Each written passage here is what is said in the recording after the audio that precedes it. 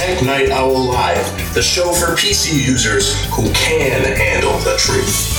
And now, here's your host, Gene Steinberg. This week on the Tech Night Owl Live, we'll be featuring Josh Centers, the managing editor of Tidbits. We'll also hear from Peter Cohen, who has done everything in the Apple universe, currently working for iMore. All this and more for our first episode of 2015 on the Tech Night Owl Live. First, let me remind everyone that we have a new feature of the Tech Night Owl Live called Tech Night Owl Plus. Tech Night Owl Plus means that if you subscribe, we'll give you an ad-free version of the show in a higher resolution audio copy. So it sounds better. So when we get some of those marginal connections with some of our guests where they're using a speakerphone or a bad cell phone, certainly not an iPhone, we get you somewhat better quality and it'll be easier to understand. But we never have a problem understanding Josh Centers. He'll be joining us in a moment. We also want to tell you that if you want to get that subscription version of the Tech Night Owl Live, go to plus.technightowl.com, plus.technightowl.com. Josh Centers, welcome to the show. I hope your 2014 was great, and 2015 will be even better. So let's move into what's been going on here. Apple had, I guess, a pretty up year for 2014 with a few rocky moments. What's your take? Yeah, well, 2014 was a pretty rough year in general. I think a lot of people became disillusioned with Apple this year for two reasons. The first is software quality. Things like iOS 8 and Yosemite were apparently just rushed out the door, and a lot of complaints coming out of those two operating systems. And also, once again, we're seeing wildly inconsistent App Store policies.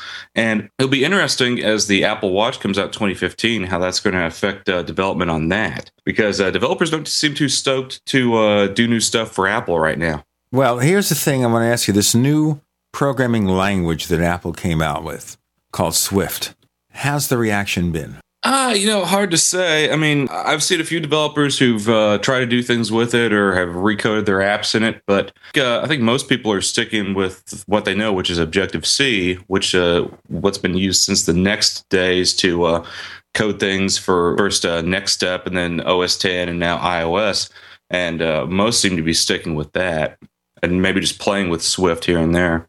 So this is like a long game for Apple? Potentially. I think it'll have to be because it'll take time to build the resources, to the training resources, the development libraries, things like that. More importantly, though, developers are going to need a real incentive to switch. At some point, I'm sure that incentive is going to be Apple is going to say all your apps now have to be coded in Swift. But until that day comes, they're not heavily incentivized to learn a whole new language, a whole new way of doing things that may or may not work as well as Objective-C. I mean, Objective-C is tried and true. It's been tested for, almost 30 years now. Swift is a new kid on the block, and it may take some time for it to gain traction.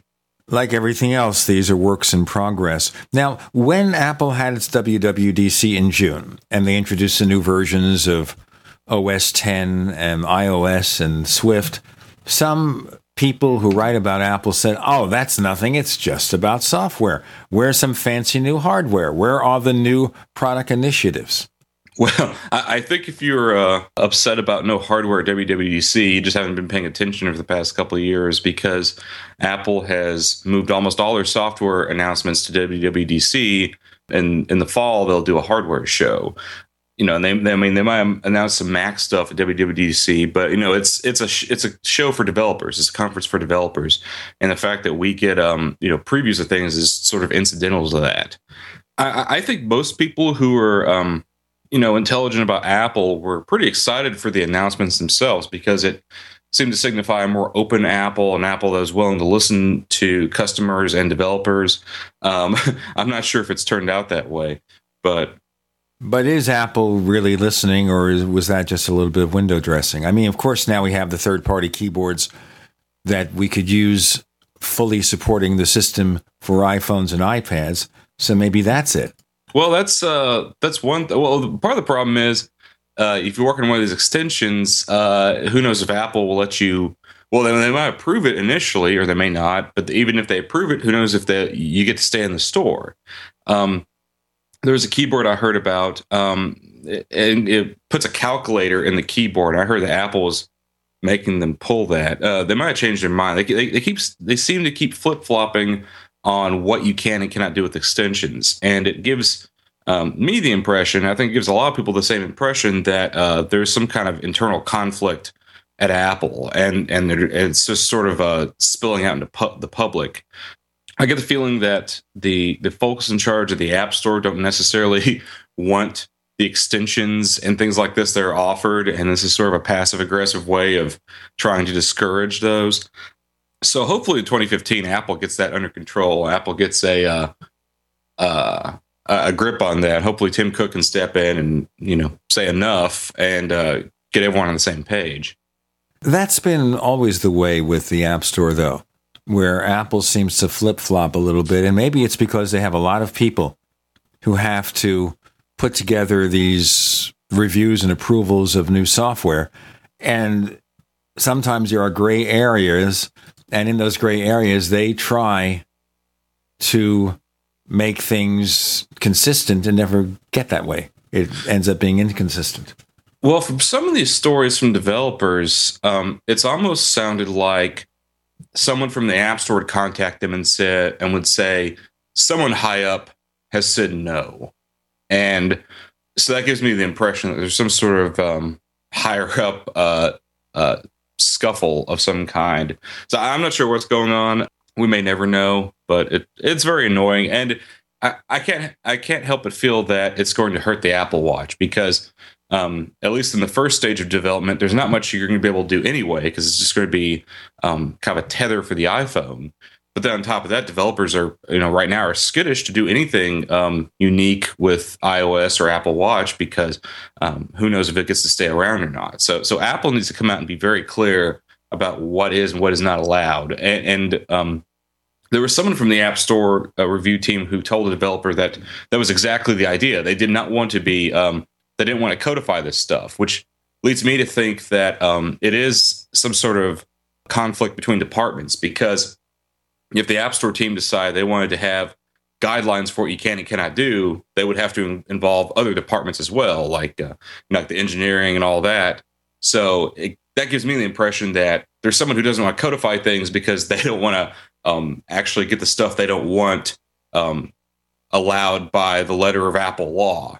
So who knows? It's very annoying, but I would implore Tim Cook to fix this as soon as possible, because it's really angering a lot of developers. I think it's going to hurt Apple in the long run if it's not fixed.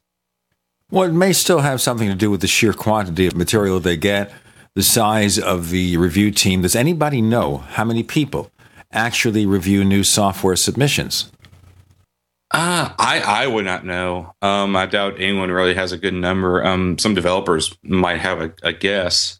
I can't remember the app, but as I mentioned earlier, there was someone from the App Store team who contacted this developer and explicitly told them that we don't want to write the rules down. And in fact, we want to make examples out of the most prominent apps that we don't want in the store, because we want to send a message to not do this sort of stuff, almost like mafia tactics. So right, but how do we know that's true?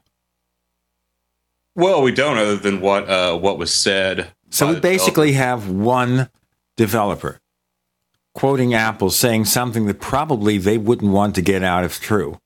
And we're depending on that developer to be truthful. And you see what I mean? Right. How do we know? I mean, we don't know what Apple's real policy is, except what they tell us, except what they put into words that can be accessed from their developer site. Beyond that, it's just what somebody says, just hearsay evidence. But, you get the point. Josh Centers, managing editor of Tidbits, is here. You go to tidbits.com to see all the stuff they do. I'm Gene Steinberg. You're in the Tech Night Owl Live. Do you need a website? Well, you can get a great deal on hosting services with Namecheap's legendary coupon code. They're offering substantial hosting discounts on shared hosting, business hosting, VPS hosting, reseller hosting, and even dedicated servers. Namecheap is preferred by millions. It's backed by a money-back guarantee. Use the coupon code LEGENDARY to cash in on the special deal at Namecheap.com, Namecheap.com. First came Attack of the Rockoids, and it was a critically acclaimed success. And now there's The Coming of the Protectors. A former military intelligence man is contacted by a space woman in a dream that turns out to be a nightmare because evil forces on her distant planet are planning to conquer the Earth. This is gripping science fiction of the classic kind. Attack of the Rockoids and The Coming of the Protectors. Find out more at rockoids.com. That's Rockoids, ROCKOIDS.com. Mike Stenerson for Midas Resources. At no time in history have precious metals been more important, certainly not in my 22 years in the industry. The dollar has lost over 90% of its value in the last 60 years. No fiat currency has ever survived the government printing presses. Ours is not immune. The time is now to be proactive. 1-800-686-2237, extension 116. Anything tied to the dollar is at risk. CDs, annuities, 401ks, IRAs, stocks, bonds, you name it, so decide. Do you want to leave a legacy of wealth or debt for your family? The choice is yours. Call me at 1-800-686-2237, extension 116. That's 1-800-686-2237, extension 116. Be proactive, not reactive. Call 1-800-686-2237, extension 116.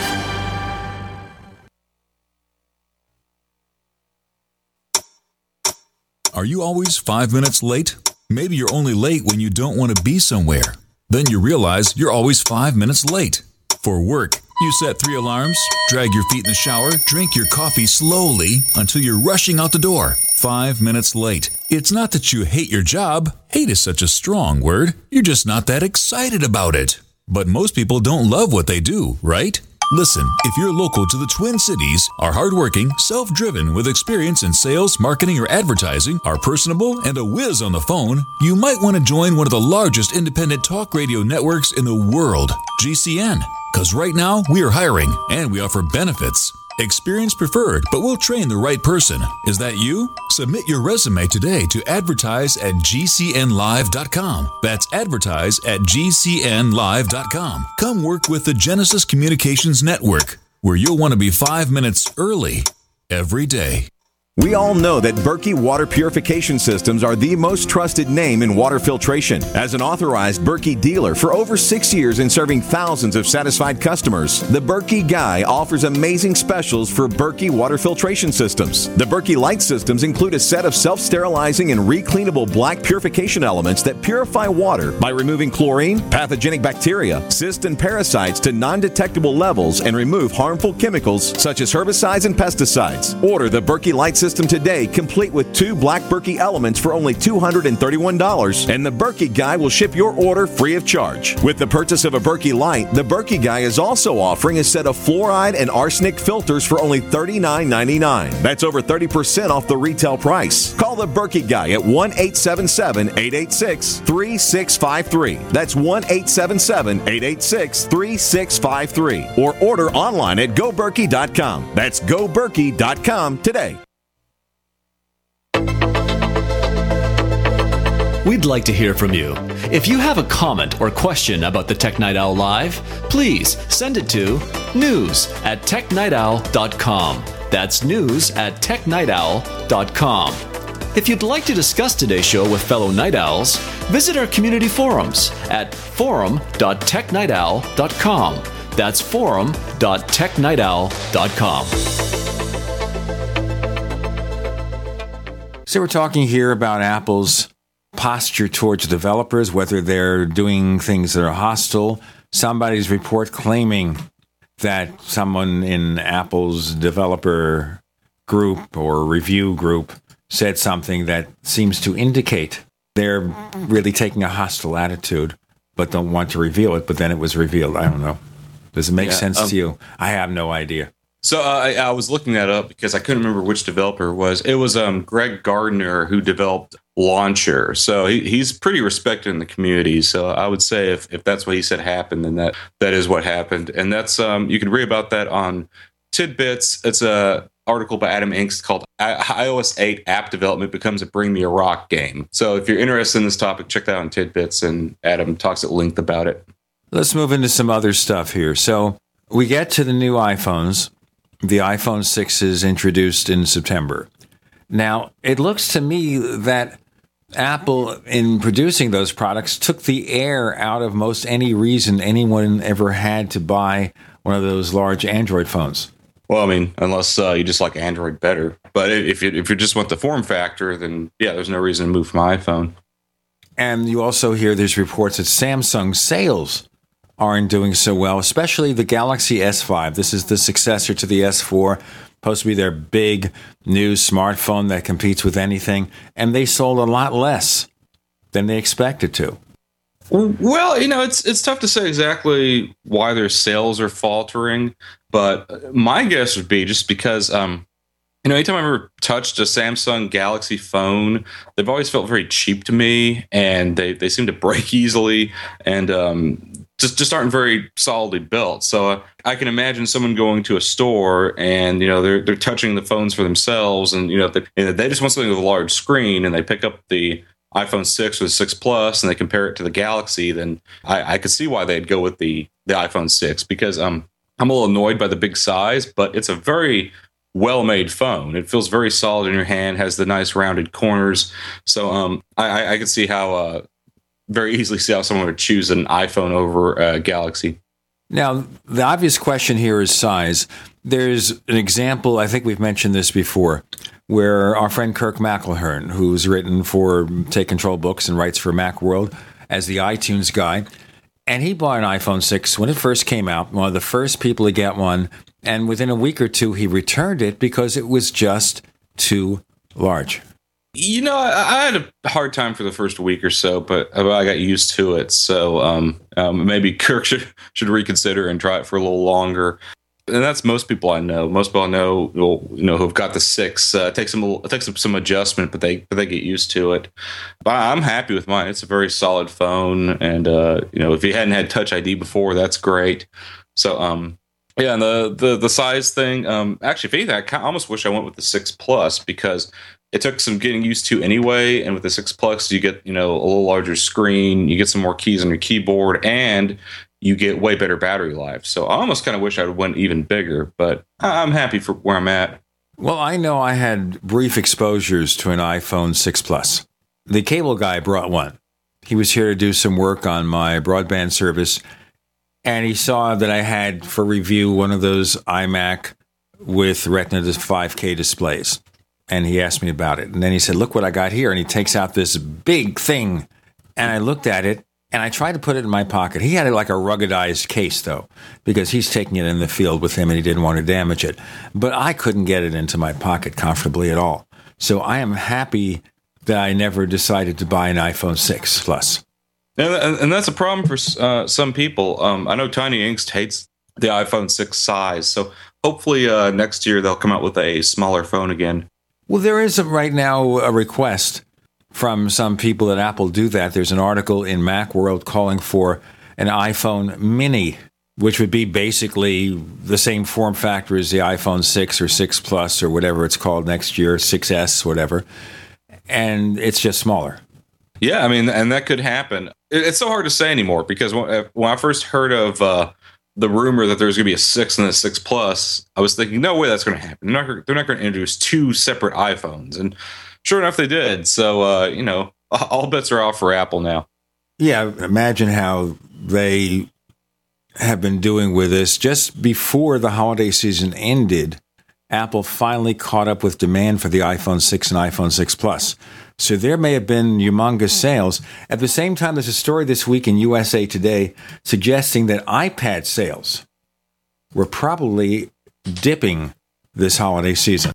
Yeah, I'm not surprised by that, because for a few reasons. First of all, the iPad isn't subsidized. With the iPhone, with the way plans are structured in the United States, if you don't buy a new phone every couple of years, you're kind of throwing your money away, because you pay all this extra money for your plan with the assumption that part of it's going to subsidize a phone. So if you don't buy a new phone, then you're missing out on that, more or less. So you're very much incentivized to upgrade your phone every couple of years. The iPad, I mean, I think for most purposes, even like an iPad 2 is fast enough for what most people do on it.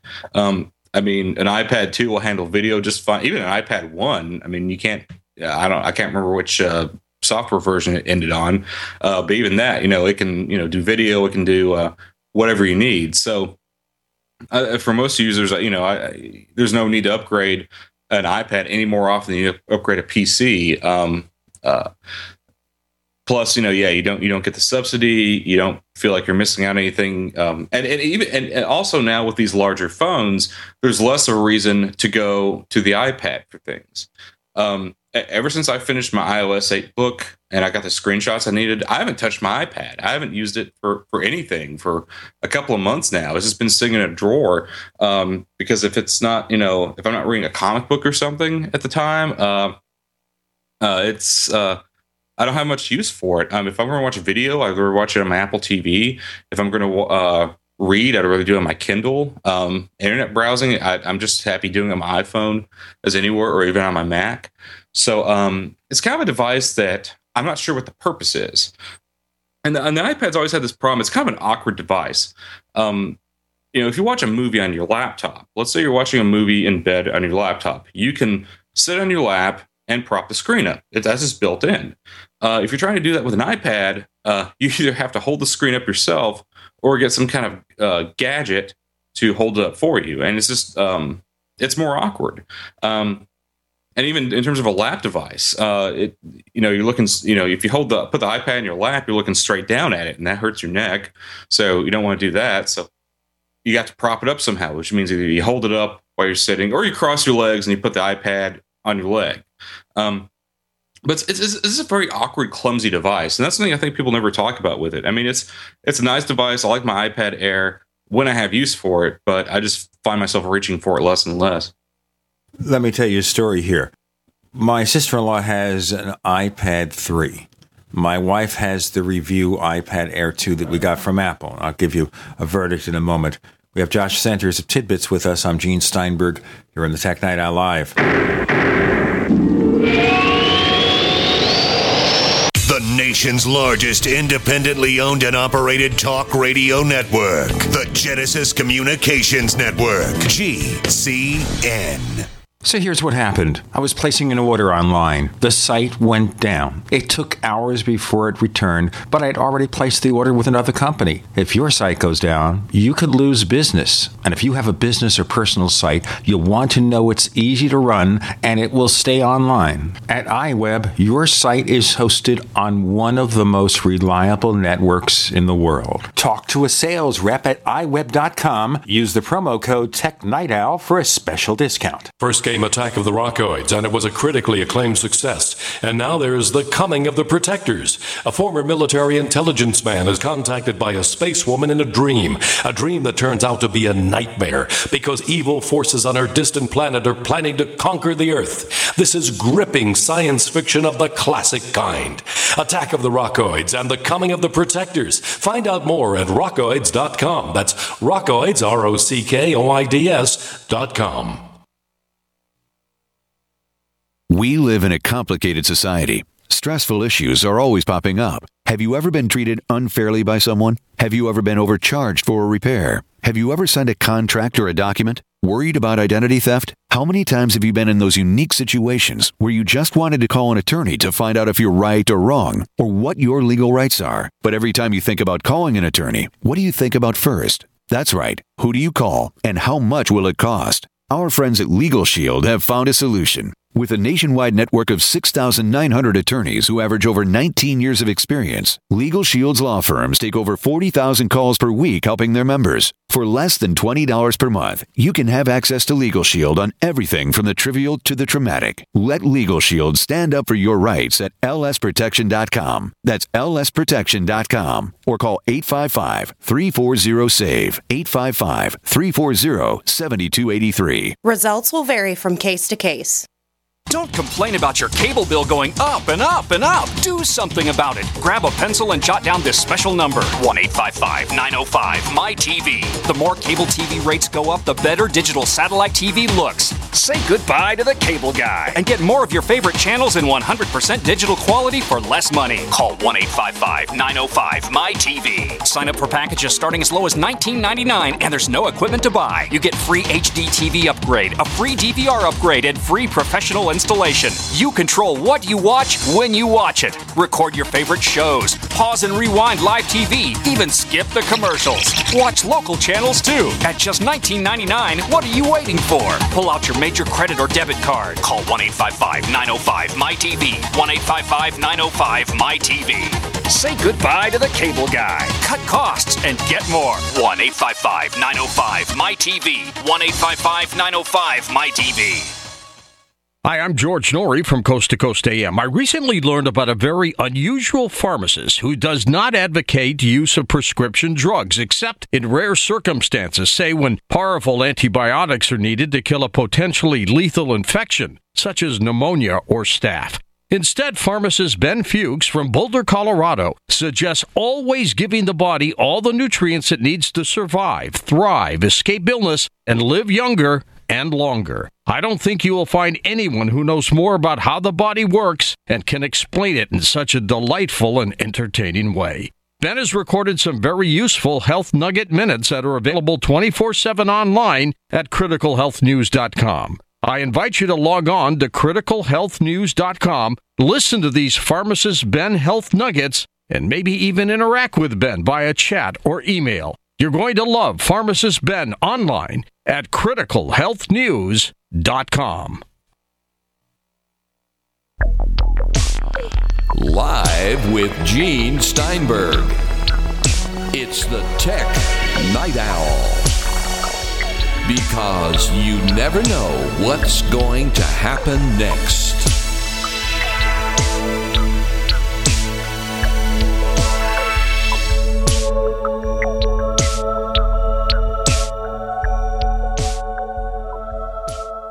This is our first episode for 2015 with Josh Centers at Tidbits and Take Control Books. I'm Gene Steinberg.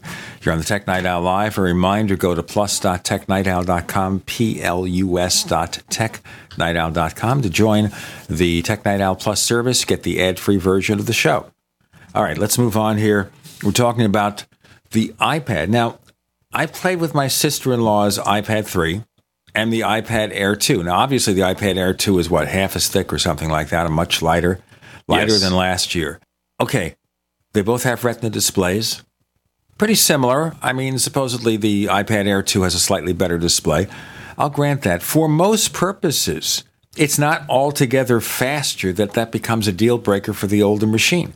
No. Well, I mean, if you look at the evolution of the iPad line, I jumped in at the iPad 2 because I tend not to buy the first generation of anything Apple does. For good so reason. You're not going to buy an Apple Watch? I might, but for testing purposes, I don't personally have a huge desire to buy one right away. But that may change. I'll have to see the product and what people are doing with it. But I started with the iPad 2, and the iPad 2, other than not having a Retina display, was just about perfect. And then they come out with the 3, and I'm like, darn, there's that Retina display I've been wanting. But then you hold it, and it feels like a brick. It was a lot heavier than the iPad 2, and the iPad 4 came out. I don't think they called it the 4 technically, but for simplicity's sake, we'll say the iPad 4. That was a little bit better, but not much. And then when the Air came out, I'm like, oh, okay, there's an iPad I can upgrade to. But I wish I had Touch ID, but I'm not going to buy an Air 2 just for the Touch ID. So what do you think of the Air 2? What's your verdict on that? Well, I like the fact that it's thinner. I like the fact that obviously it's faster in the previous year's version. Being lighter is easier, more for my wife than myself, because she tends to have stiffness in the joints, and being able to carry something lighter is better for her. Probably when we send the unit back to Apple, she's going to save up and buy one because she likes it. She likes the iPad. She does not like a Mac, and for various and sundry reasons not to really mention here, she doesn't like her iPhone that much. She likes the bigger space because she's not trying to make phone calls. She's just trying to go online. She's trying to start a business for women's handbags and accessories with her sister. and therefore she likes the larger space. But she doesn't like Macs at all. I think something that bugs me about the iPad, Gene, is that when they came up with the 6 Plus, well, and the 6 also, they came up with all these ways to take better advantage of all that screen space, right? Like you can double touch the home button and things drop down. They call that reachability. There's extra keys on the keyboard, a lot of little things like that. How come the iPad doesn't have that? Why don't I have extra keys on my iPad keyboard?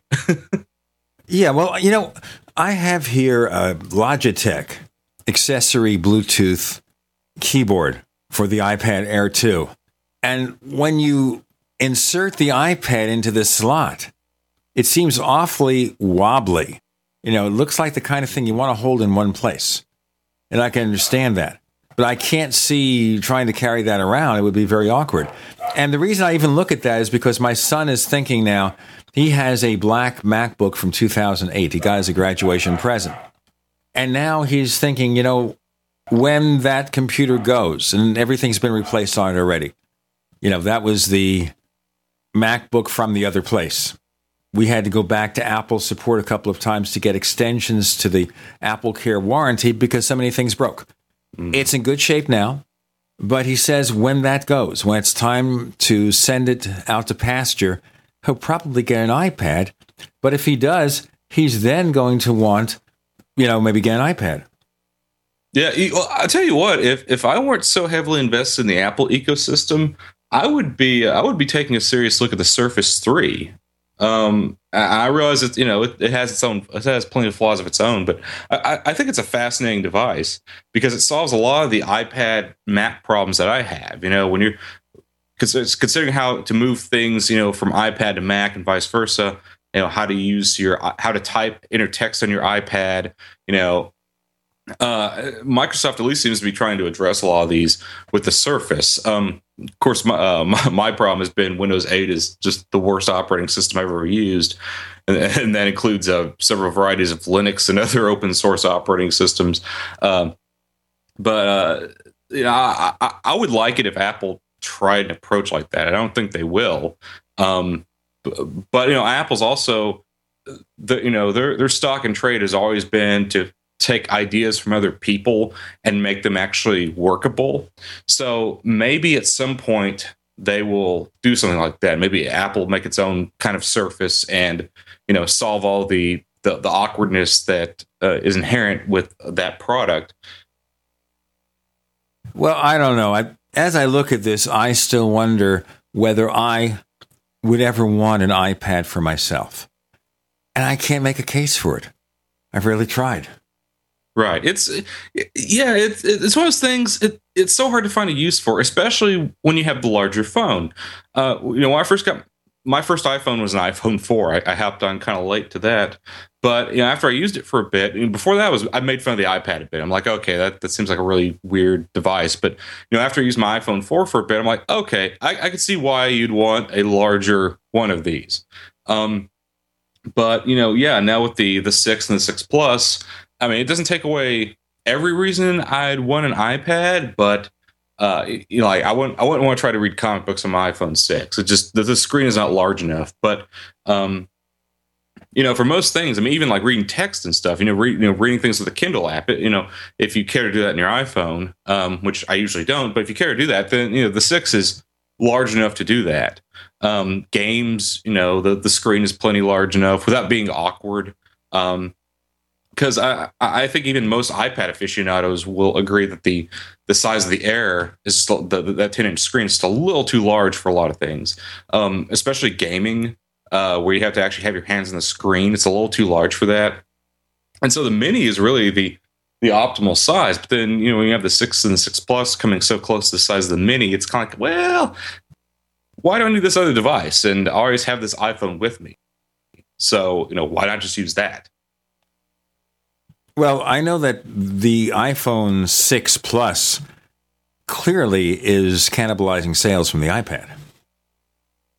Right. Not that I think Apple minds. In fact, I think they almost prefer that because the update for the iPad Mini this year was kind of pitiful. And the year before that, last year, they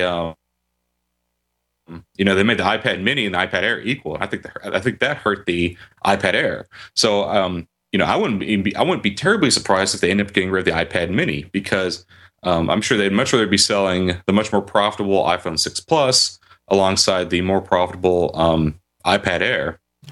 Right, but if there is a reasonable demand, even a reduced demand, Apple isn't going to cut out that product. Remember, they had lots of iPods going on there. And so it's possible there's still a demand, which is why they continue to sell the first 3 generations of iPad minis. They want to cater to people who don't want to spend $500 for a tablet and still aren't going to replace that with buying an iPhone 6 Plus. It's not an easy decision to make. No, it's not. It's I'm sure that they're thinking about this all the time.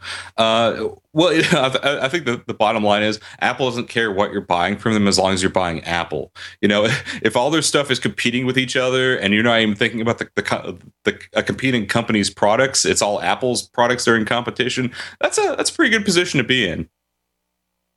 Well, the long-term success of the iPad, where it's going to go, is another big question. There's another story that you've heard several times this year that Apple is considering a large iPad, like an iPad Pro, that will have a screen of over 12 inches.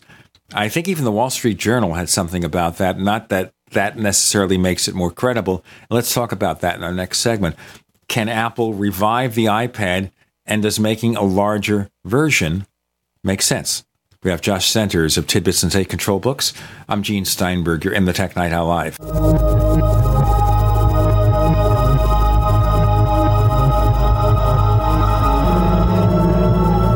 Great minds think alike. The network for the independent-minded. The Genesis Communications Network. GCN.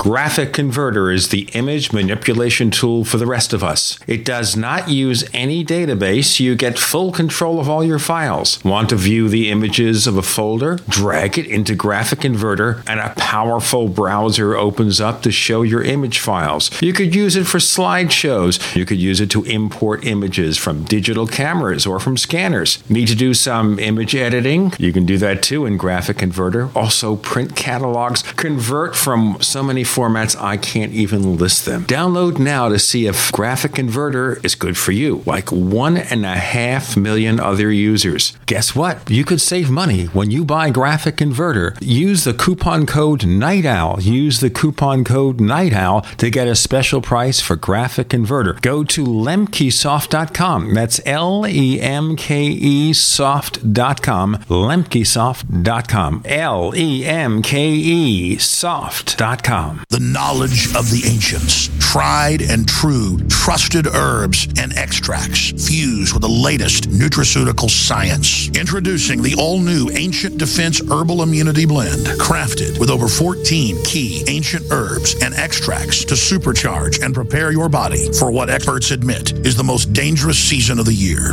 We have rejected hundreds of other formulations in our quest to bring you what is simply the most powerful and comprehensive proprietary formula that we have ever created in the realm of herbal immunity. For the last 2 years, our team has been working with top doctors, nutritionists, and chemists to develop the ultimate nutraceutical formulation. Experience the benefits of combining over 14 ancient herbs and extracts with exciting new advances in nutraceutical science. Now is the time to secure Ancient Defense for you and your family. Visit ancientdefense.com or call 888-253-3139. That's ancientdefense.com. This is Dan Pilla. Do you owe the IRS money you can't pay? Are tax debts crippling you? I've defended people from the IRS for over 30 years. I've helped thousands, and I can help you too. I wrote the book on IRS settlement, and I'm telling you, there's no such thing as a hopeless case. Call 800-34-NO-TAX to finally get free of IRS debt. With the IRS's new programs, there's never been a better time to solve your problem. Call 800-34-NO-TAX. That's 800-34-NO-TAX, or my website, danpilla.com. We've been patiently waiting while you tried to ignore us, waiting while you acted like we didn't exist, waiting for our chance to be taken seriously. The wait is over. GCN is available 24/7 at GCNlive.com. Navigate through news from your favorite hosts and download archives of past shows. Download the app on your smartphone or tablet or visit GCNlive.com for instant access and live streaming. GCNlive.com, the future of talk radio, now at your fingertips. Time waits for no one. That's why you should hurry to not miss the Freeze Dry Guy's end-of-year case lot sale. Go to freezedryguy.com or call 866-404-3663 to receive 20 to 25% off Mountain House freeze-dried foods. Mountain House, the gold standard in long-term storage products, include real freeze-dried meats, entrees, eggs, fruits, and vegetables. Yes, 20 to 25% off now. Also receive 30% off other selected Mountain House foods and receive 30% off selected Packaway brand dehydrated foods. Just call 866-404-3663 and ask for the Freeze Dry Guy. Plus long-range patrol ration eggs and ham at superb discounts. But these are extremely hard to find and nearly gone, so call today. Ask about our LRP ice cream bars too. Some items limited to stock on hand. And remember, the Freeze Dry Guy pays for shipping to your door within the lower 48 states. Order now. Don't miss out on the Freeze Dry Guy's end-of-year case lot sale. Call 866-404-3663 or visit freezedryguy.com.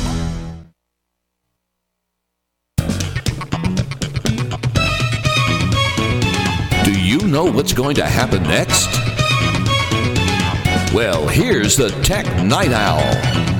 Live with Gene Steinberg.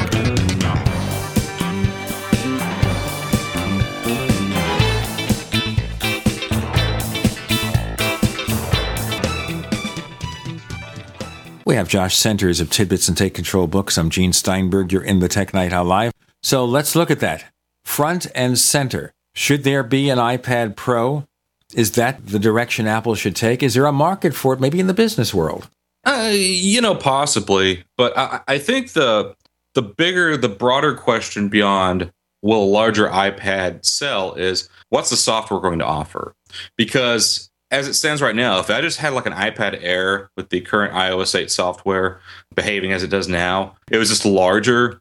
I'm not sure that would have a lot of appeal for people. That'd probably be about as appealing as a 17-inch MacBook Pro was. It would have a niche for sure, but I don't think it would sell in droves.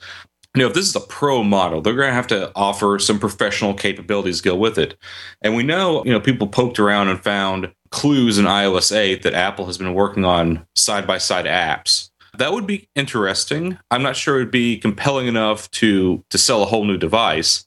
I think something they really need for a professional machine is they need their own solution to the keyboard problem. They need some way to be able to use this thing like a laptop and it not feel clunky and awkward, because it's great to use the iPad in your lap, but when it's time to enter text, it's time to get things done.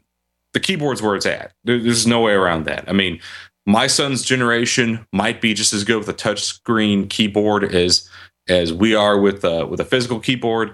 But that's not here yet. And it may never be here. For the text entry problem, they also need to be friendlier to power users and power user applications. There's this really cool app called Workflow that's come out for iOS. It's an automation app, and it takes takes heavy advantage of iOS 8's extensibility capabilities. Really cool app, but everyone's on pins and needles like, okay, when's Apple going to kick it out of the App Store? So if they really want to appeal to professionals, they need to be friendlier to these sorts of apps, let them know that they're welcome and allowed and beloved and whatnot. And they have to develop the software for it. I mean, just slapping a bigger screen on the iPad, I don't think is going to sell to professionals, but you really have to offer additional capabilities. So much for the iPad. Let's look at other products. The one that got neglected this year. Every year we hear something that's going to be a brand new Apple TV. And now we hear reports that Chromecast and Roku may be doing better than Apple in terms of sales. But the Apple TV is the very same one that's been out for 3 years now, except for a minor processor change that really didn't do anything. So what happens with Apple TV?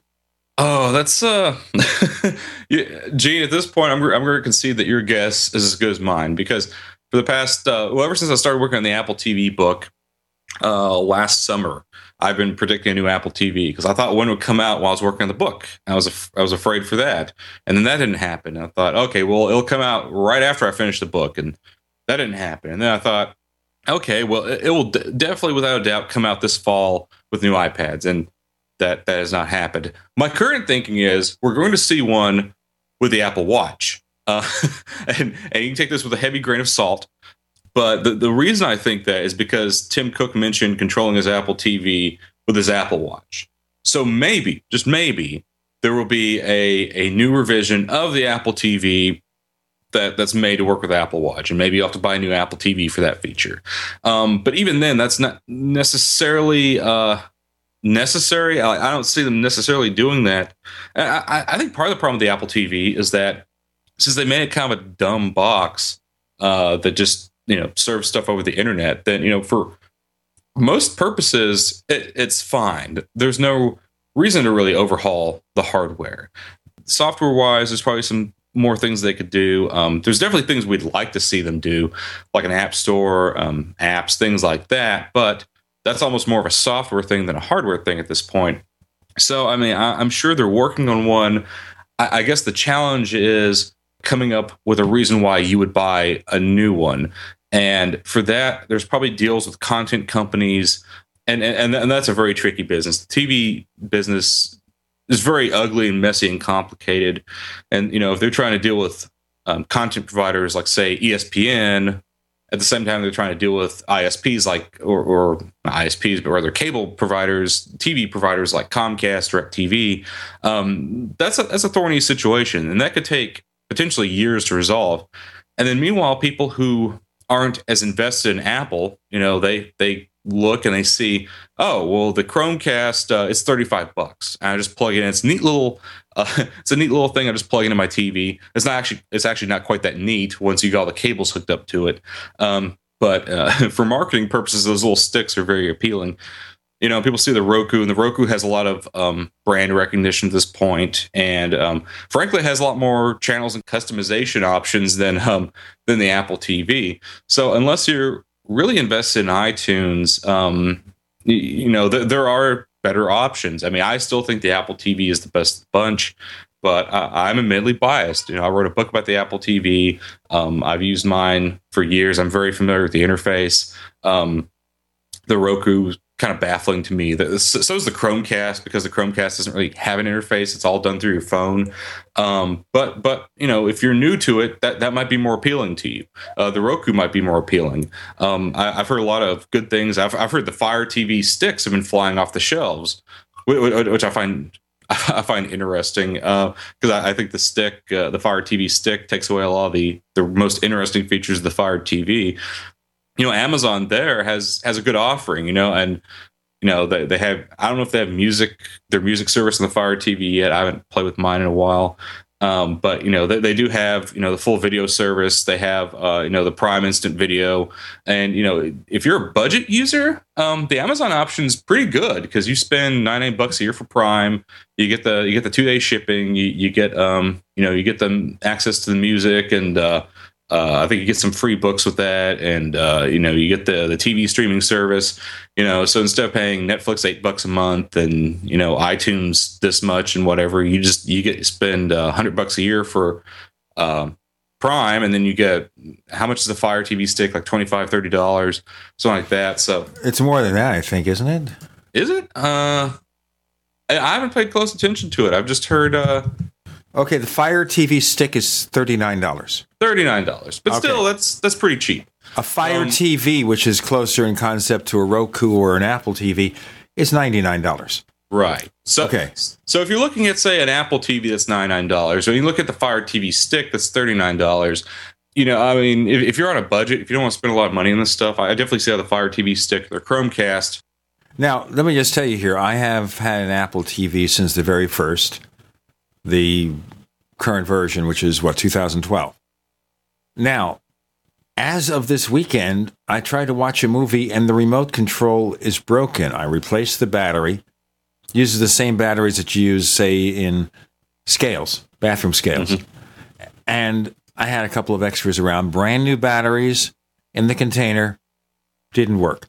Fortunately, I have the Harmony 900 remote from Logitech. It's something I got a couple of years ago also.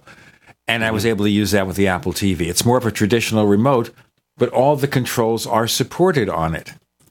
So I was able to make it work, and I was able to watch some movies. Had that not happened, I'd be stuck without a remote. And I guess you can buy the remote separately from Apple. But I just kind of wonder why it would go in 2.5 years. Right. Well, yeah, that's weird. My son, who's a little over 1 year old, somehow managed to break one of ours. And I was able to fix it. And something you can try is if you get a safety pin, and if you pop off the little control ring on the front of the remote, you can pop all that stuff out, and you can lift up the contacts and clean those off with a Q-tip and some alcohol, and that might fix it. Because in our case, the up button wasn't working.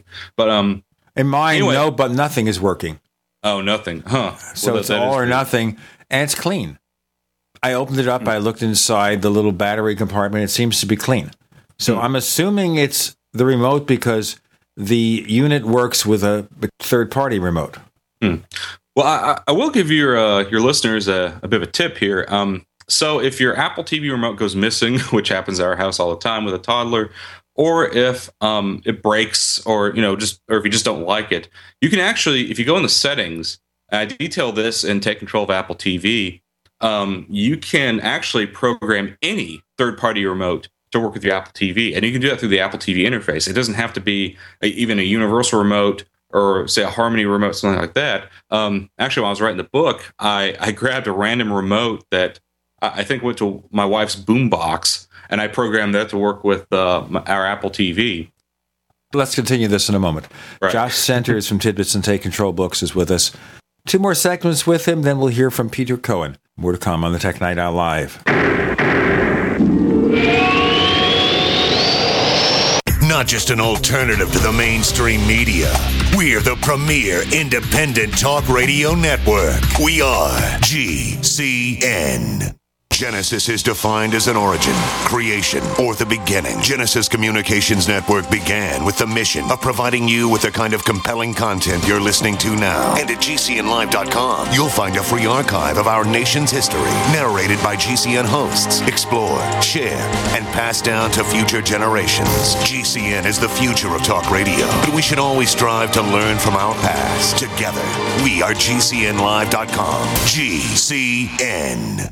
We, the people, grow cotton, weave fabric, engrave ink, embed strips and fibers to protect from counterfeit and carting to a private bank, having it lent back at interest, forcing taxes to service debt. This capitalism, or was Jefferson correct when stating a central bank issuing the public currency is a greater menace to the liberties of the people than a standing army? Ted Anderson, I'm placing a free silver dollar in a book that explains our monetary system. Call for your copy, 800-686-2237. It's time to understand the system. Call 800-686-2237. That's 800-686-2237.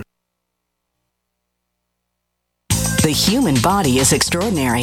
Despite all the stresses we inflict upon it, it still works hard to stay in balance. Thousands upon thousands of people rely upon Heart and Body Extract to help their body stay balanced. This excellent 100% natural herbal formula helps maintain healthy blood pressure levels, cleans arteries, promotes good circulation, balances cholesterol, and more. HB Extract, paired with healthy lifestyle choices like good nutrition and exercise, can give you a life free of pain, sickness, and fear. Recapture your youthful vitality and experience your body healing itself with the aid of HB Extract. It's extremely effective, and it starts working in just days. Visit hbextract.com to learn more and to read scores of testimonials from satisfied customers. And we've never increased our price in over 10 years. That makes Heart and Body Extract as great a value now as it was the first day we sold it. A healthy heart is a happy heart. Call 866-295-5305 or go to hbextract.com.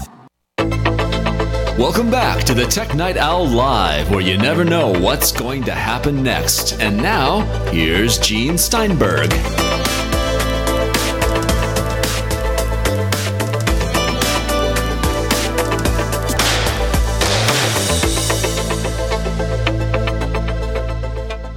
Okay, so you can easily program another remote, as I did, to work with Apple TV. They provide the interface, or in the case of the Harmony, they have a built-in profile.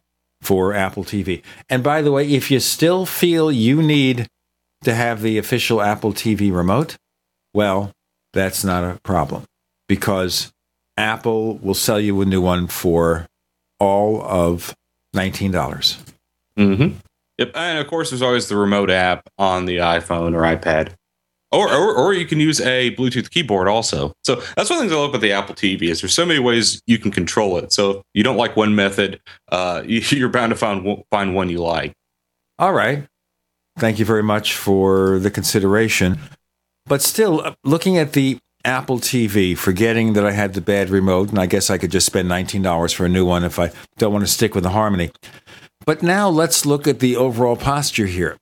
If Apple's going to offer an alternative service, they have to make the deals with the content providers. But what about making deals with the cable companies so Apple TV becomes the interface? Right. And that's something I've theorized about before, and I still think that's something that's probably in the works. But it's hard to see beyond that veil of secrecy. So at this point, I'm just kind of waiting. I have a wait-and-see attitude.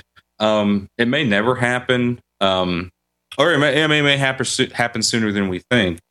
I think part of the X factor in this equation is that content providers are a bit scared of Apple. After this, they kind of see it in terms of iTunes, that Apple took over the music industry. Really, the reality is Apple saved the music industry. It was floundering because of piracy and all these other things, and Apple kind of pulled it out of the depths. But the music industry doesn't see it that way, and a lot of content providers don't see it that way. So, I think they're a bit skittish. So, so that's the real X factor there. So, at this point, I'm just going to wait and see, and hope they come up with something so I can update the book. Well, it doesn't matter at this point whether or not Apple makes zillions of dollars from the Apple TV. Obviously, they have a long-range plan, and we can only guess at what it is. We can assume they're trying to offer their streaming TV service. We can assume that maybe they'll make a deal with the cable companies. But the issue is here, if they're offering an independent streaming service, they get into the same problem that basically Netflix has, which is what happens when customers who are just addicted to all that content run afoul of the bandwidth caps from their ISP. I know the one that I use here, they give you a little gauge you can check online to see how much bandwidth you're using. But if you're using too much, you're kind of stuck. Right. And not everyone understands this problem. See, I have a bandwidth cap from Comcast, but that's not a very widespread thing. It's definitely the case here in the Nashville general area. But I've told other people about this. Like when I was working on the book, I was having to explain to some of my editors, yes, I do have a bandwidth cap on my home broadband, and they were acting like I was talking about churning butter or something, like I was Looney Tunes. But yeah, that's a problem. And see, that's one of the things I think Apple is trying to negotiate, because we know certain services. People talk about net neutrality dying. Well, that's already kind of happened, because, say, like for instance, if you have an Xbox and you have Time Warner Cable, you can use the Xbox as your cable box through the internet, using the internet. I'm not talking about the HDMI pass-through. I'm talking about the actually streaming all your TV over the internet, and that doesn't affect your bandwidth cap. And it's been that way for a few years now. So, I'm sure Apple's trying to work that sort of thing out. But at this point, I don't know what to guess anymore. So, every time there's an Apple product announcement, I just kind of wait and see. Well, sometimes you don't really know what's going to happen until it does. Yeah, that's very true. All right. Well, we'll see. Okay, we'll see what happens here with Apple TV. Now, there is. I sent you a link on this, and maybe it's interesting to talk about, because we have that iPod suit, the lawsuit saying that during the period that Apple had the Fair Play DRM, they were somehow cheating the customers and locking them in. Mm-hmm. Which got thrown out of court. Well, I don't know. It didn't get thrown out, but they ruled, the jury, the judge, whoever, ruled in Apple's favor. It was a ridiculous lawsuit, because my understanding of it, now I followed this only just sort of loosely, but my understanding was the complaint was because of this DRM, which the music companies demanded they use, because that DRM did not work with other devices, then somehow Apple was preventing people from using other devices for their music collection. Which yeah, and that's one of the terrible things about DRM. But Apple, was very upfront about not wanting to have DRM. I mean, Steve Jobs wrote that big open letter saying why DRM was ridiculous, and and eventually they got rid of it. And now you can buy music from iTunes as long as your music player, which, well, I guess people can use Android phones now. I was trying to think of another MP3 player that isn't Apple that's popular, but as long as you play those M4A files, then you're good to go. So it's I just found the whole thing sort of frivolous, and apparently the court did too. And remember, too, the contradiction here. Why didn't they sue Microsoft for Plays for Sure? If you had a product that is using Plays for Sure, all 5 that were sold, you were locked in. Yeah, and then they dropped it. And then they had other DRM systems too, so you didn't even know what to buy. So if you bought Plays for Sure Music or Plays for Sure Device, it was actually the opposite of Plays for Sure. You had to flip a coin whether it was going to play or not. I feel like that was much more deserving of a lawsuit because you couldn't even buy a Microsoft device and be sure that your Plays for Sure stuff would work. At least if you have an iPod, you have an iPhone, and you buy your music from iTunes, you know your iTunes music is going to work on your iPod or your iPhone. And it wasn't that hard to strip the DRM anyway. I mean, there were lots of free apps that you could do that. No one was prevented from listening to their music if they really wanted to. Besides which, there are other ways to get the music if you really try hard enough. Right. You don't have to try that hard. You don't want to get to it. Let's just cover one more area that's interesting, and we'll extend this to our next segment. There apparently is yet another class action lawsuit that we're dealing with now. And this one here, where they charge that Apple is cheating, misrepresenting storage with iOS 8 because roughly 20% of the storage capacity of a 16 gigabyte iPhone is consumed by the operating system. I think they forget that it's worse on Android and others. Right. I mean, this is, you might as well sue the entire computing industry because, I mean, that's the case with every computer I've ever owned and have ever been aware of. I mean, a certain amount is taken up by the operating system and by other things. That's just the way it is. Yeah. And if you buy, I can't remember what the ratio was on the Surfaces, but I remember something like if you bought like a 32 gigabyte Surface, I think it was something like you would have less than 16 gigabytes usable because the Windows 8 took up so much of the storage space. So, I mean, is that the way it should be? Probably not. But that's just kind of became the standard. And I'm sure there's excellent engineering reasons for that. I would say the bigger issue is that they still sell these 16 gigabyte or 8 and 16 gigabyte devices, which are too small for a lot of people.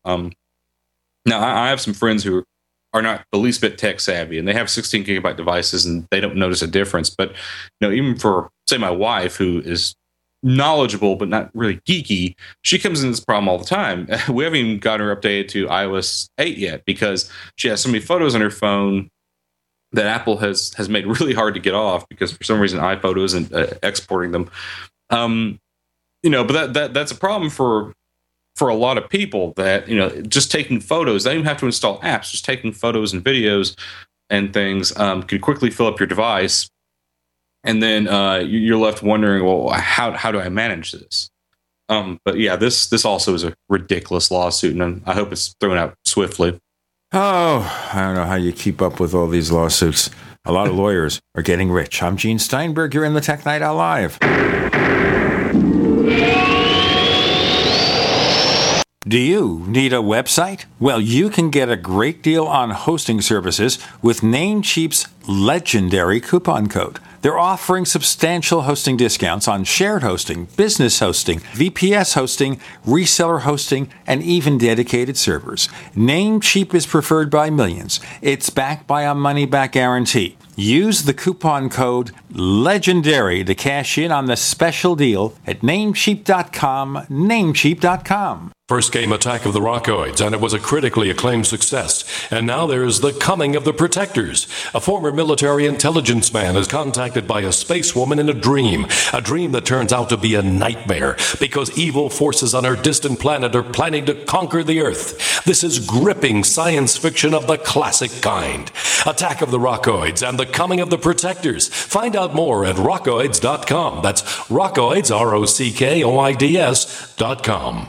Making the right decisions is a challenge to investors. Are we going to see economic growth, slide into a recession, or at worst, depression? Hi, Ted Anderson from Midas Resources. We all know when a company acts irresponsibly, divesting ourselves in a move towards safety is prudent. When the market becomes volatile, U.S. Treasuries are a safe haven. But what do you do when the U.S. government overextends itself and spends beyond its means? Many investors are turning toward gold as a common-sense alternative to traditional paper investments. Midas Resources has put together a powerful book titled 10 Reasons to Own Gold, discussing costs, benefits, risks, featuring full-color illustrations, weights, and measures. The book is free and can be yours by calling 800-686-2237. Paper investments are dwarfed by gold's 6,000-year history. Discover how gold may be right for you and your IRA by calling 800-686-2237. Whether buying or it's time for you to sell, the book is free. Call 800-686-2237. The human body is extraordinary.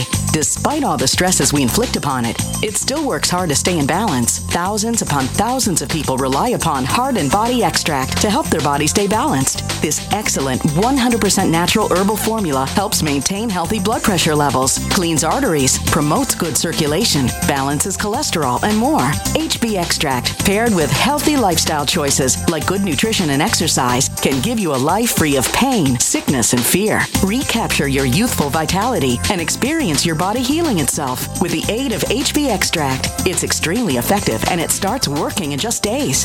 Visit hbextract.com to learn more and to read scores of testimonials from satisfied customers. And we've never increased our price in over 10 years. That makes Heart and Body Extract as great a value now as it was the first day we sold it. A healthy heart is a happy heart. Call 866-295-5305 or go to hbextract.com.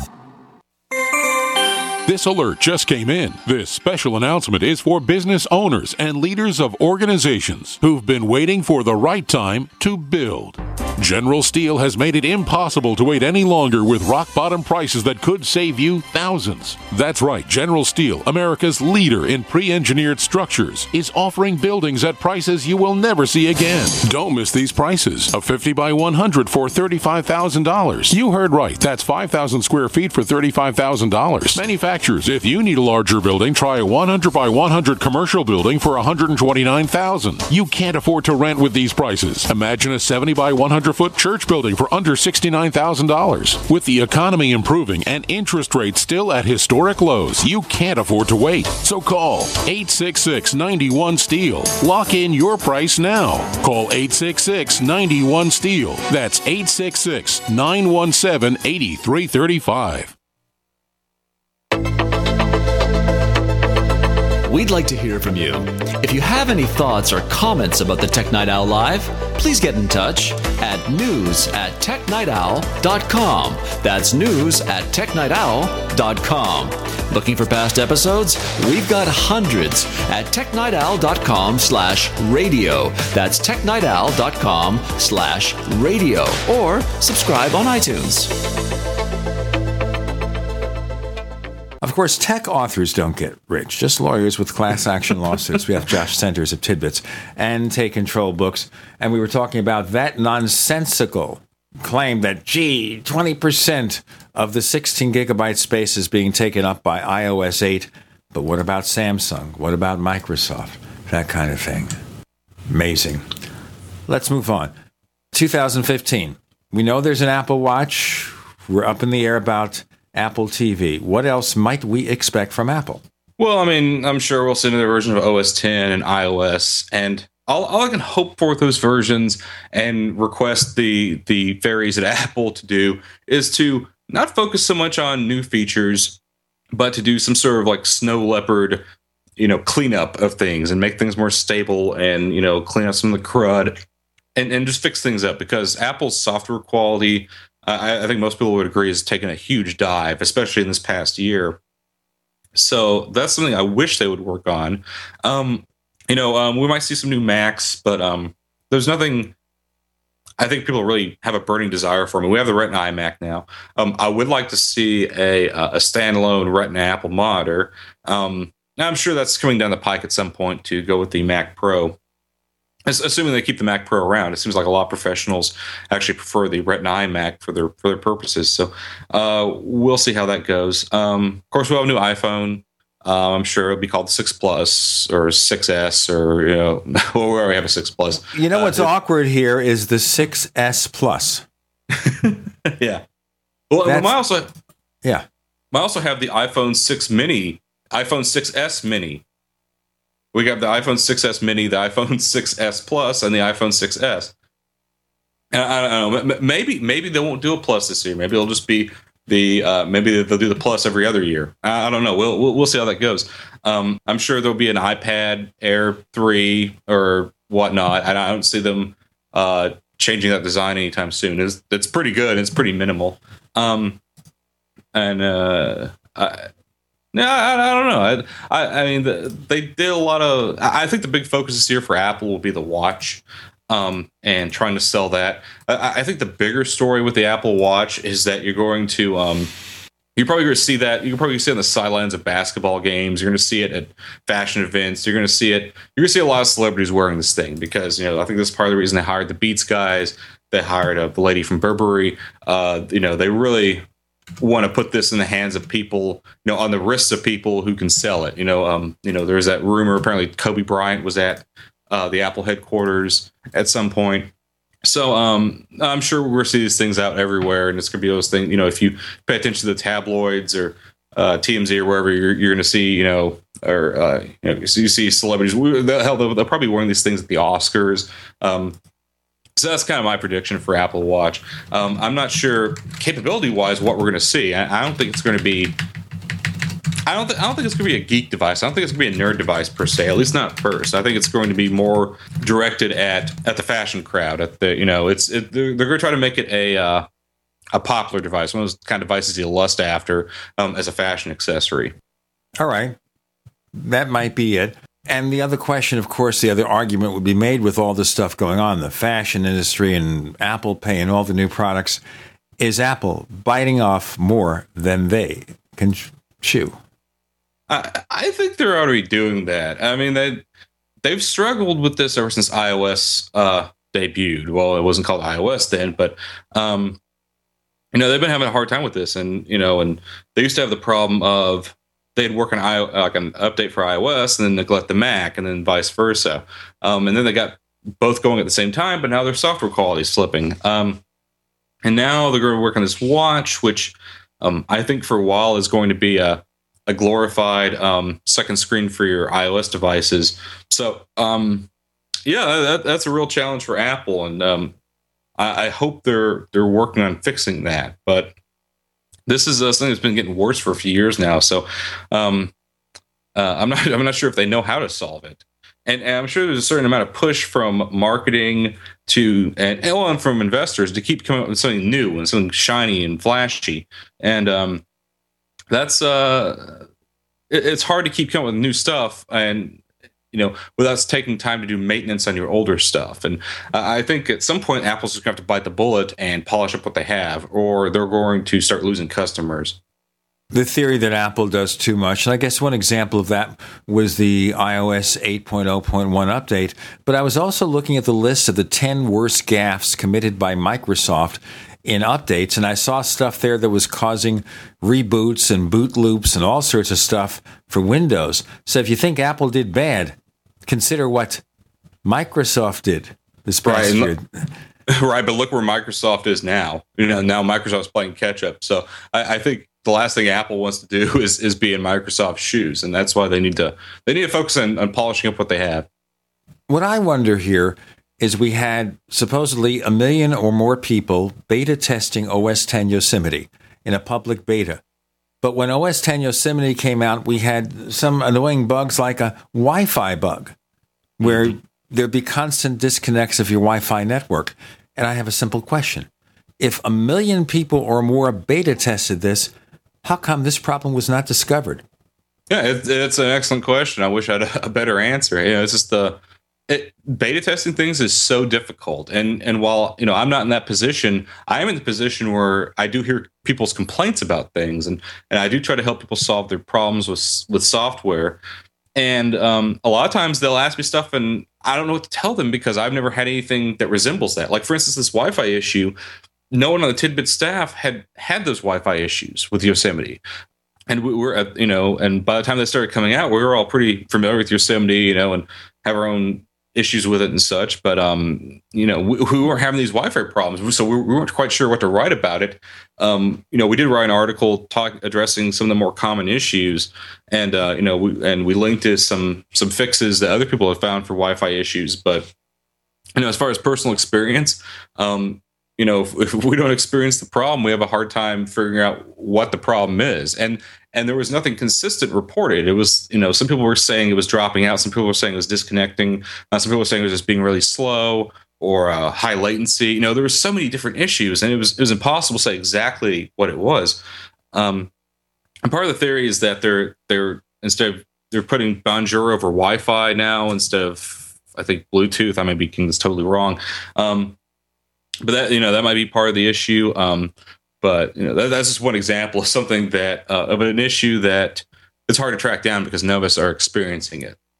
And considering the number here, even if only a fraction of 1% of the Mac user base had the problem, it may not be enough to get a handle on a cause, figure out what's going on, determine it's an operating system update that's required and not something involved with the equipment, the hardware, the routers.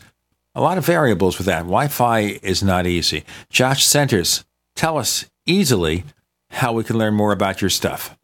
You can see all my new stuff at tidbits.com, and you can check out my books at takecontrolbooks.com. Josh Centers, thanks for joining us on the Tech Night Owl Live. Thank you for having me, Gene.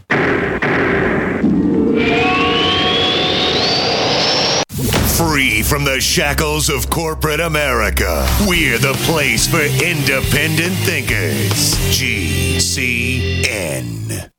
Neighbors, are you tired of dealing with a slow web hosting provider? Well, check out A2 Hosting and their screaming fast Swift server platform. They even have SSDs that load pages 300% faster than the competition. Ready to give your site a speed boost? Well, tell you what, neighbors, head on over to a2hosting.com. That's A2, that's number 2, a2hosting.com. Check out their Prime hosting account. And get this, neighbors, they're even giving you an exclusive 25% off discount for all our listeners. 25%. And remember, their Guru Crew support team is standing by 24/7, 365 days a year to answer any of your questions. Now, to get the discount, use the coupon code GENE when you check out. What good is a Big Berkey water filter? We get that question a lot here at BigBerkeyWaterFilters.com. And in a word, the answer is protection.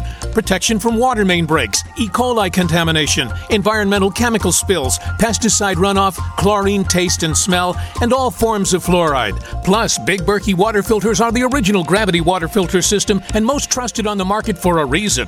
Tested by multiple independent NSF EPA certified labs, they are the gold standard in water purification. At only 1.7 cents a gallon, a single set of filters can last for 5 to 10 years. That means big savings. Big Berkey, the one that's powerful enough to purify stagnant pond water. Get a Big Berkey today at BigBerkeyWaterFilters.com. GCN listeners receive 5% off all ceramic filter systems. Visit our website or call 1-877-99-BERKEY.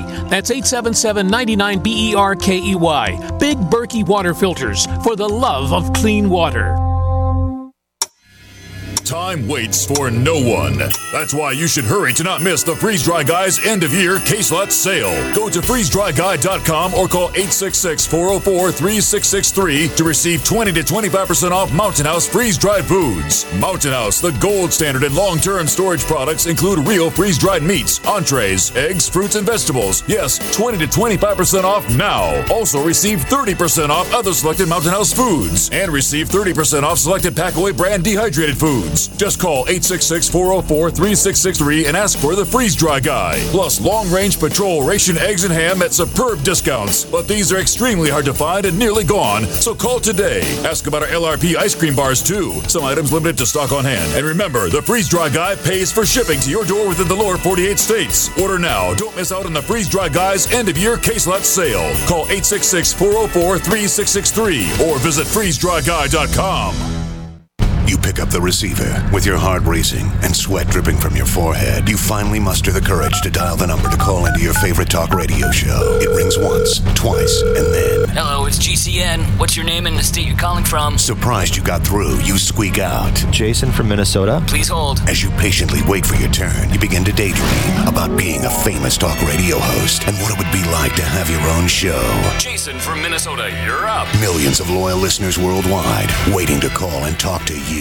Caller, are you there? Cheering crowds surround you, calling out your name. Jason! Jason!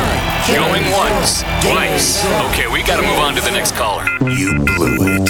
Huh? Wait, no! Interact with the host you're listening to right now, online at GCNlive.com. Click on the community link. Engage with other listeners. Ask questions. Start debates. Don't agree with the host? Let them know. Be a part of the community at GCNlive.com.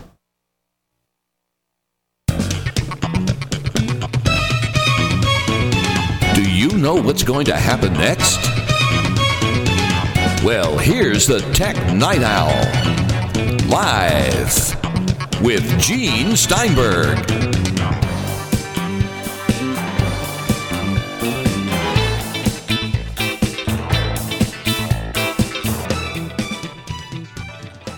We have Peter Cohen. You still hang out at iMore, right? I sure do. Okay. And we're going to hang out for a little while here and talk about stuff. Now, it's always fascinating to look at the people who do things that are negative towards Apple and to see, well, what's behind it. So, for example, there's a story making the rounds now of a class action lawsuit against Apple. You know, it's fairly normal to have a class action lawsuit against Apple. In this case, it's because if you have a 16 gigabyte iPhone 6, iPhone 6 Plus, any device using iOS 8, 20% of that 16 gigabytes is taken over by your operating system and overhead. And to them, that's cheating. Really? Well, what's interesting about this is that Apple is no different fundamentally than any other smartphone maker. You know, every smartphone has overhead because smartphones have operating systems and application software pre-installed on them that occupy some of that space. It's just that, you know, Apple is the biggest target on the block because they're the most profitable company, and they're also the one who's most likely to garner headlines when this stuff gets announced. So Apple is, of course, the subject of the lawsuit. But Apple is not unique in this respect. Samsung and everybody who makes an Android phone and, Microsoft with its Windows phones, it's the same story. Even dumb phones, don't have as much storage capacity as their manufacturers purport them to have because, again, overhead exists. So it's not really unique to Apple at all. Well, in this particular case, though, let's kind of look at what's going on. Now, I recall this article I read, a couple of years ago when the first Surface tablet came out. 32 gigabyte storage, roughly half was taken up by the OS and the bundled apps. So therefore, if you bought a 32 gigabyte device, you got 16. And a couple of generations of those Samsung Galaxy devices took an awful lot of space, far more than Apple. So, let's all make it equal here. In fact, the biggest argument you can make is, why go after Apple if these people do worse? Well, like I said, because Apple's the biggest, it got the biggest target on its back. Obviously. And the only thing I'd like to know here is, I'm looking at the charts supplied in these articles. And how much space was iOS 7 consuming? Yeah, how much more space is 8? I'm not looking at the chart, so I can't tell you that right off the top of my head, Gene. But I can tell you that a lot of people complained when iOS 8 came out this past fall that they didn't have enough space on their devices to upgrade to iOS 8. And at least some of the information that's come out anecdotally suggests that iOS 8 adoption has been slower than iOS 7 was, partly because people don't have the space to install iOS 8 on their devices. That's at least in the case of people who are doing over-the-air updates. Many people don't realize that if you connect your iPhone or your iPad to your computer, whether it's a PC or a Mac, as long as you've got iTunes installed on it, you can do an operating system upgrade with absolutely no net change to your device in terms of storage capacity. You don't need to have the 5 or 6 or whatever it is, gigabytes, 4.7, I think, gigabytes free needed to do an operating system upgrade on your device if you do it over your computer. But not everybody knows that. A lot of people think that the only way of doing one of these updates is to do it over the air when you get a message, when your device is connected over Wi-Fi or LTE or whatever. And that's partly Apple's fault because they said, look, you can update your devices without hooking it up to iTunes. But they did send out emails. Let's grant them that, explaining this, but I think it would have been better if they put up a prompt saying, I'm sorry, there's not enough space to install your OS upgrade, but if you hook it up to iTunes, you should be able to install that upgrade. I completely agree. I think that Apple, if Apple deserves any kind of admonishment here, it's exactly for that reason, that they didn't do a very good job of articulating what people's options were when they upgrade. And you've just got to bear in mind that the average consumer is not technically sophisticated. It doesn't necessarily pay that much attention to either system prompts or to emails that they get. Even legit emails from Apple may not garner the same kind of attention that an email from a friend or relative might. So it's unfortunately the caveat emptor, but I think that probably has a little bit to do with what's spurring this lawsuit too. Well, their allegation here is that the reason Apple does this, they deliberately made iOS 8 bigger because then they can sell you storage space in iCloud. Now, that's ridiculous. So anyway, I was looking up this. Of course, you get 5 gigabytes storage free with iCloud. If you are losing a gigabyte or more extra space because perhaps iOS 8 is bloated and 5 gigabytes isn't enough, you can subscribe to 20 for 99 cents a month or $11.88 a year. So is Apple engaged in a secret, nefarious plot to exact $11.88 in subscription rates for each year that you own your iPhone because there's not enough space on it? Well, tell me that's what they're telling us. Of course, that isn't the case, Gene, because you are perfectly capable of operating your phone without having an iCloud account at all, and in fact, some people do. The lawsuit, the allegation in the lawsuit is completely spurious, and I would be very surprised if Apple has any trouble batting this away based on that alone. But having said that, Apple is interested in selling services. And iCloud is a service that it offers, and it is interested in having people invest in iTunes. For my part, I have the $200 per year plan for mine because I have a family account and I like to store a lot of stuff in the cloud. So it made more sense for me to do that than to have the 20 gigabyte plan or the free 5 gigabyte plan. But many people are perfectly capable of surviving with 5 gigabytes on their own. Where it gets difficult is when you have more than one device that you're trying to back up. If you've got an iPhone and an iPad on the same account or an iPod Touch on the same account, that's where you can start running into overhead very quickly.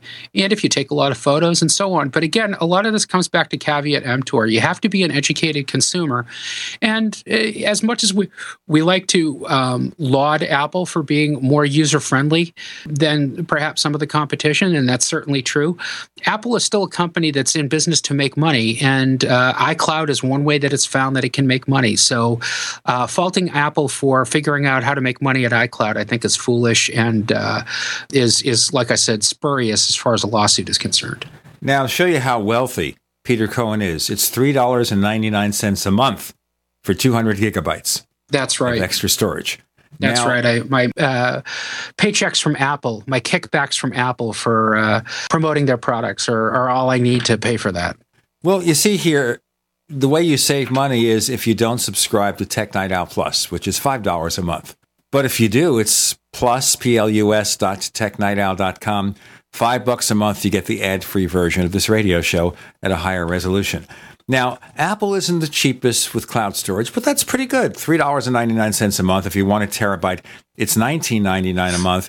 You get a better deal with Microsoft, though. For $10 a month, you get 5 licenses for Office on a Mac or PC, or a tablet, includes both, and a terabyte of storage for each user. $10 a month from Microsoft. Apple has never been terrific on the value proposition side for its cloud services. Let me say that right up front. I don't think that iCloud is a very good value when you compare it to the competition.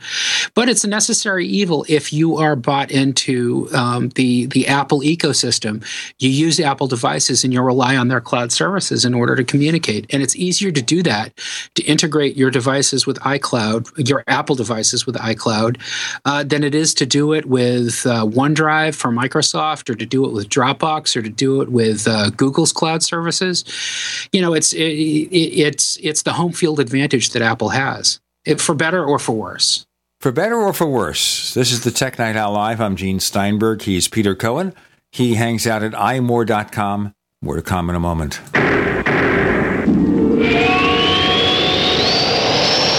Headlines, suspensions, FCC investigations. That's Mancow for you. Hear him here. GCN.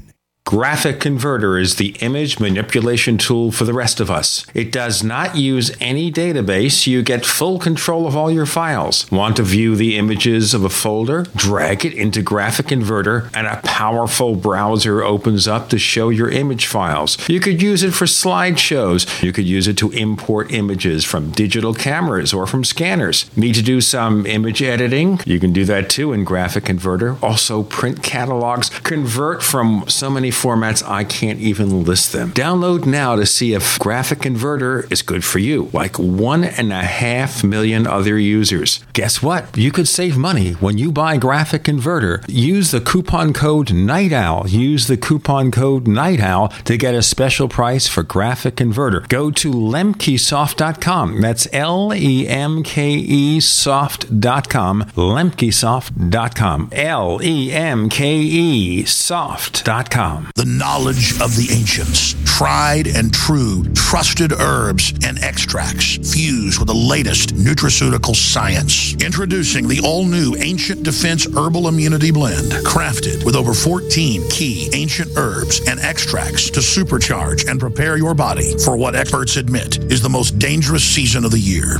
We have rejected hundreds of other formulations in our quest to bring you what is simply the most powerful and comprehensive proprietary formula that we have ever created in the realm of herbal immunity. For the last 2 years, our team has been working with top doctors, nutritionists, and chemists to develop the ultimate nutraceutical formulation. Experience the benefits of combining over 14 ancient herbs and extracts with exciting new advances in nutraceutical science. Now is the time to secure Ancient Defense for you and your family. Visit ancientdefense.com or call 888-253-3139. That's ancientdefense.com. Don't complain about your cable bill going up and up and up. Do something about it. Grab a pencil and jot down this special number, 1-855-905-MY-TV. The more cable TV rates go up, the better digital satellite TV looks. Say goodbye to the cable guy and get more of your favorite channels in 100% digital quality for less money. Call 1-855-905-MY-TV. Sign up for packages starting as low as $19.99, and there's no equipment to buy. You get free HD TV upgrade, a free DVR upgrade, and free professional installation. You control what you watch when you watch it. Record your favorite shows, pause and rewind live TV, even skip the commercials. Watch local channels too. At just $19.99, what are you waiting for? Pull out your major credit or debit card. Call 1-855-905-MyTV. 1-855-905-MyTV. Say goodbye to the cable guy. Cut costs and get more. 1-855-905-MyTV. 1-855-905-MyTV. For over 5 years, you've been hearing about the Berkey Guy, so you may know a few things about him. For example, you are well aware of the superior quality and effectiveness of Berkey water filters and accessories. But did you know the Berkeys have had independent lab tests done to prove just how effective they are? It's true, and he can email you the test results. Just visit GoBerkey.com. You may also know that the Berkey Guy has helped tens of thousands of people get better prepared. Now here's something you may not know. GoBerkey.com has amazing specials and deals all the time on a wide variety of survival and preparedness products. Most ready to ship same day. Visit the Berkey Guy at GoBerkey.com and be sure to click the red Products on Sale Now button. You can always call toll-free 877-886-3653. Again, that's 877-886-3653. GoBerkey.com, home of the Berkey Guy. You never know what's going to happen next while listening to the Tech Night Owl, live with Gene Steinberg.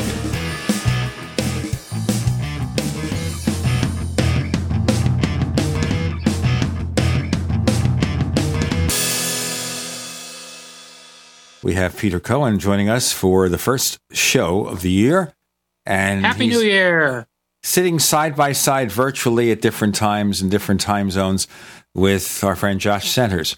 So we're really having a fascinating session here talking about that crazy lawsuit about Apple being engaged in a secret plot to get you to buy iCloud storage space at $11.88 per year by shortchanging you on space on your iPhone or iPad.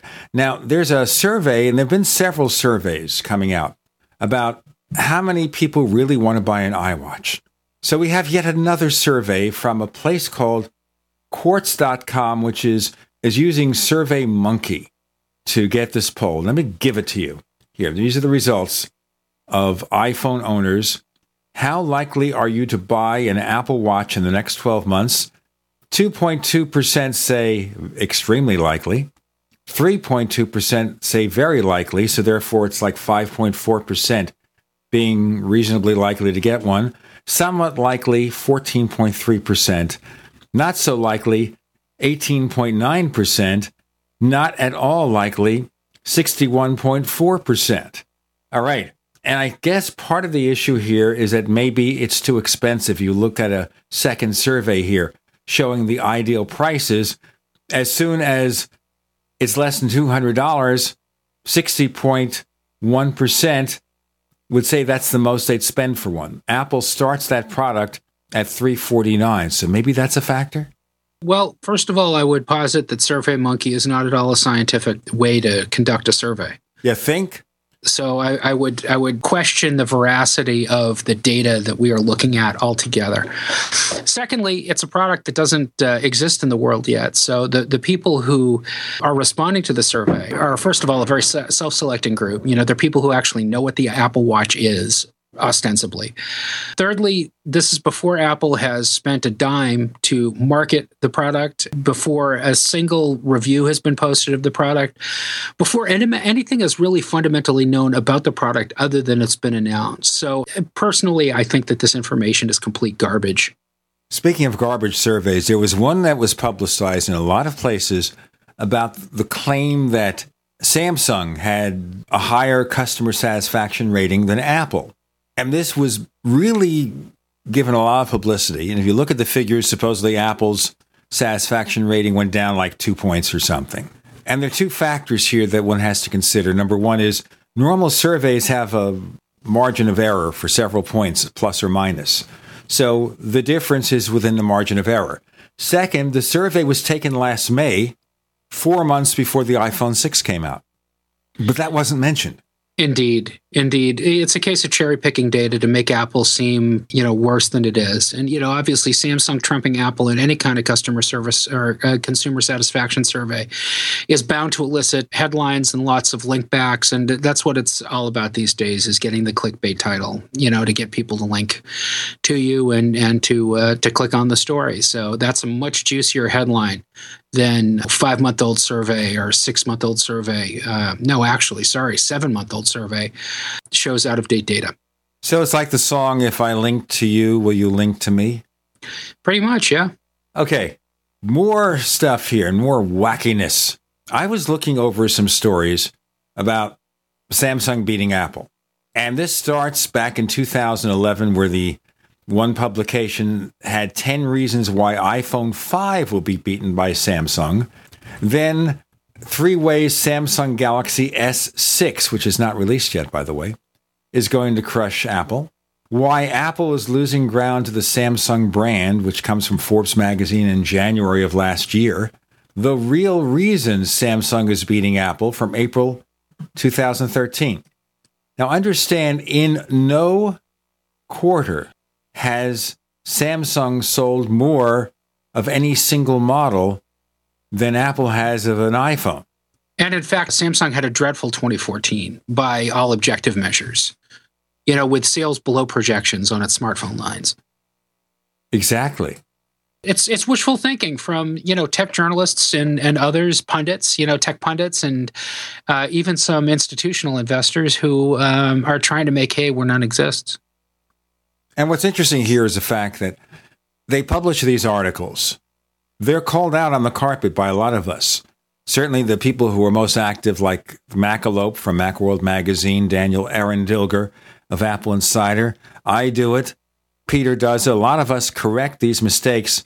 And it's kind of like finding 4 Pinocchios in a political comment by the Washington Post. They give someone a 4 Pinocchios rating, or a PolitiFact has a Pants on Fire rating. Same as in the political world, when these pundits are found to be wrong consistently, year after year, month after month, they never apologize. No, they never do, because they can get away with it over and over again. It's sad, but it's the way of the world, I guess. Right. Never admit your mistakes. No, absolutely. That's the biggest mistake you can make if you want to keep your credibility. Never apologize for anything. And the bigger issue there, which is, I guess, just as important here, is that one journalist sees the lie published and they think there's some credibility to it. My heavens, Forbes magazine. And they repeat it. They quote without comment, and it just gets spread on and on. Well, consider the source. Forbes has become the biggest purveyor of anti-Apple garbage out there. And the reason why is because Forbes doesn't actually do any journalistic work anymore. With precious exceptions, a lot of the Forbes quote-unquote contributors are people with a very strong self-interest to trash Apple. So what is the self-interest? To cater to advertisers who are not Apple? Well, to generate publicity for themselves. These people are by and large not tech journalists. They're not employed as journalists. They've got other businesses on the side, and they're trying to drum up some sort of visibility for themselves. And, being a Forbes quote-unquote contributor is a very easy, relatively high-profile way to do that, especially when you can get linked to from other sources. The Forbes name used to carry cachet, but it should not anymore. The Forbes name has been dragged through the garbage over the past few years. We're not going to talk about the political comments from Malcolm Forbes.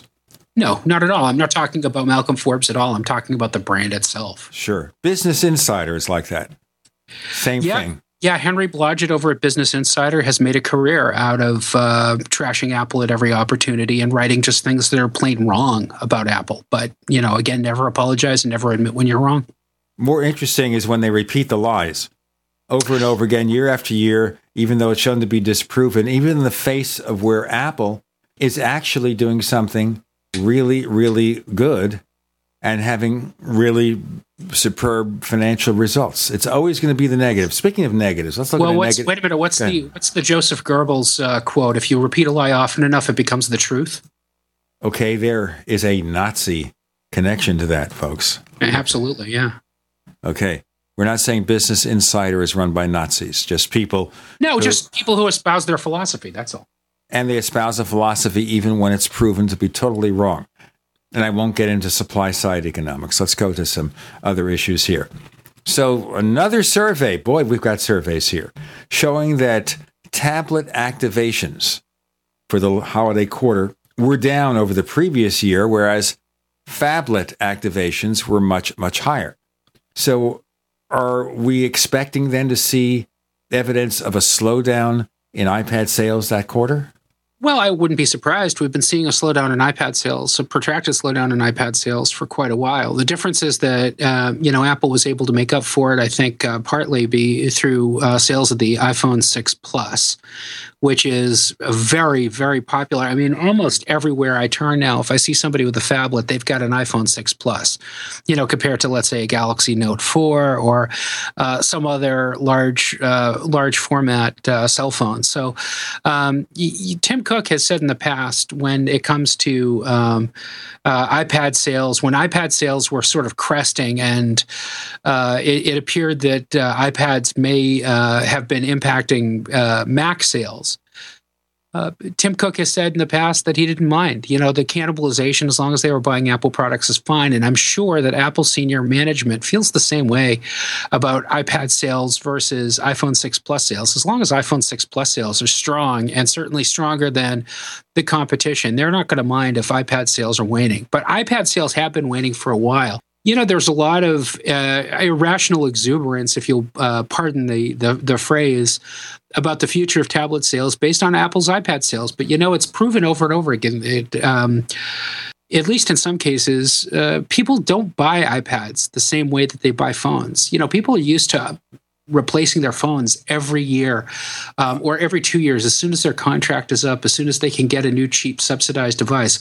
In our next segment, we'll talk about what appears to be the replacement rate for the iPad, which is largely different, with Peter Cohen. I'm Gene Steinberg. You're in the Tech Night Owl Live.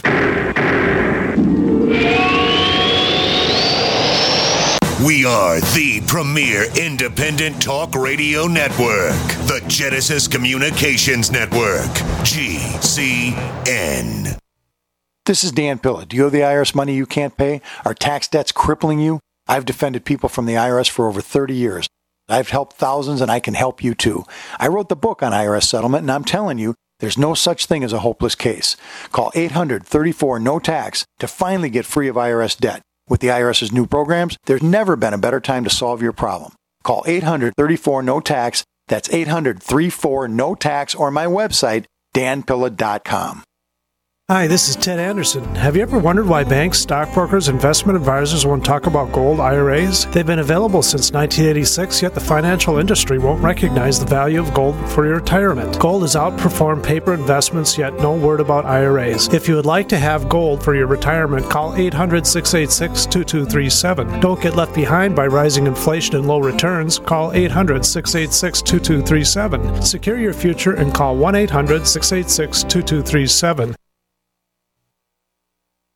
On Facebook, on the news, and in conversations with friends, we're bombarded every day with advice on how to be healthier, from gluten-free and non-GMO diets to how much exercise and sleep the body needs. But how much have you heard about alkalizing the body? AlkaVision Plasma pH drops are a holistic and natural way to get your body's pH levels back in balance. Just a few drops in water will help your body rid itself of harmful waste. And even the healthiest of diets can be complemented with your daily use of AlkaVision Plasma pH drops. Who isn't looking for more vibrance, vigor, and energy? Now buy 2 bottles of AlkaVision Plasma pH drops and get $10 off your order. Visit alkavision.com or call 800-518-7615. AlkaVision Plasma pH drops are packed with a powerful combination of the most alkaline minerals and compounds. Open the door to greater health, vitality, and zest for life. Alkalize your body. Supercharge your health. Call 800-518-7615 or head to alkavision.com. Welcome back to the Tech Night Owl Live, where you never know what's going to happen next. And now, here's Gene Steinberg.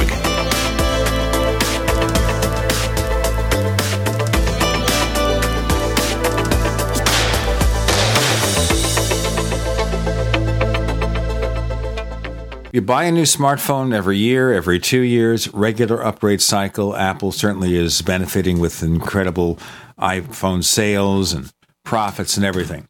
iPads, though, obviously live by a different upgrade cycle. Peter Cohen, what do we know so far? Well, we know specifically as far as the holiday season is concerned, and that's what we were talking about during our last segment. Full-size tablets, about 11% of activated devices that were activated over the holiday season, are full-size tablets, and that's down year over year, 17% last year, 11% this year. 13% of new devices were quote-unquote phablets. Those are devices including the iPhone 6. We also know that more than half of the devices activated during the week of Christmas itself were made by Apple. 51% of those devices were manufactured by Apple. Samsung was way behind in second place with 18%, and Nokia dropped off to 6%, I think, in third place. So Apple is still dominating this past quarter in terms of new device activations. As far as phablets are concerned versus tablets don't have the same refresh rate that phablets do because tablets aren't cell phones. They're independent computers. People don't replace their tablets, their iPads or their Kindles or their Google tablets, their Android tablets, nearly as frequently as they do their phones because they don't use them in the same way. They will get as many years out of them as they can. Just anecdotally speaking, I've got a third-generation iPad, the first Retina display iPad, which was only available for about 6 months in 2011. I'm still using it. I haven't replaced it with an iPad Air 2 or an iPad Mini 3 yet because it still works for me. It still does what I need it to do. When it's no longer functional, when it's no longer capable of taking new operating system software or doing the things that I need to do with it, I'll replace it. But I'm in no hurry to replace it. Compare that to my iPhone. I've got an iPhone 6. I upgrade those as quickly as I can because I need, for my job, I admit that I need the latest in iPhone technology, but I also want the latest in iPhone technology because, it's something that is in my pocket every day. My sister-in-law has a third-generation iPad, and we have a review sample of the iPad Air 2. So I've had a chance to compare the two side by side. And undeniably, the iPad Air 2 is faster subjectively, certainly with the zooming effects in iOS 7 and iOS 8. Certainly it's thinner. Certainly it's lighter. But the difference in terms of just general usability otherwise is not so significant as to say, I have the third generation iPad, I've got to upgrade it. Yeah, I think some of the changes in this generation iPad are esoteric enough that it makes it kind of a tough sell for some people. I mean, Touch ID is great. Touch ID is something that I wanted to see from the original iPad Air. But Touch ID is something that you can live without when it comes right down to it. Apple Pay is terrific as well, in terms of being able to pay for stuff on websites. It's not like you can walk into a store and use your iPad Air 2 with Apple Pay like you can with the iPhone 6 or iPhone 6 Plus, but it's still there. But, 20% faster processor speed on the A8 and some of the other enhancements under the hood of the iPad Air. Not really that big a deal. The one thing that Apple has done to kind of sweeten the pot was to double the amount of available storage in the mid-range model without changing the price. So you can get 64 gigs of storage for what you used to pay for 32. And I think that that's a good thing. I think that the 16 gig model is strictly there to upsell people to the 64. I don't think the 16 gig model is worth it for a lot of people who are going to be doing a lot with their iPads. But it's a gradual evolution, and it's the sort of thing where people will buy new iPads as they find new reasons to, but Apple's definitely got to improve its feature set with each successive generation to kind of convince people, especially people who are using older devices like me, that it's worth the money to upgrade. I'd like to see side-by-side multitasking, which may take a more powerful processor. And that's, I think, one of the key missing features of the iPad if you want to use it for productivity. I mean, I take a look at that thing and I say, what could I do with that iPad that I also do on my Mac now, and can I do it almost as flexibly? And I can't. Yes, I've tried accessory keyboards. I have one here now, an ultra-thin keyboard from Logitech. And the Logitech makes some pretty decent input devices. They make the Harmony remotes, which are pretty good. But the keyboard didn't knock me out. I still can't see this iPad for productivity. When I got an iPad in 2010, I tried desperately to kind of develop a productivity workflow that made sense for me because I wanted to use that iPad instead of using my my clunky MacBook that I had at the time. And I tried keyboards, and I tried different cases, and I tried all sorts of things. And I understand that there's a very viable niche for people who want to hook up their iPad to a keyboard. But, fundamentally, it's still a touch device. Fundamentally, doing things on the iPad, some things anyway, are much more difficult than doing them on a MacBook. Copying and pasting content from one application or one screen to another, one document to another, much more difficult and arduous to do on an iPad than it is to do on a Mac.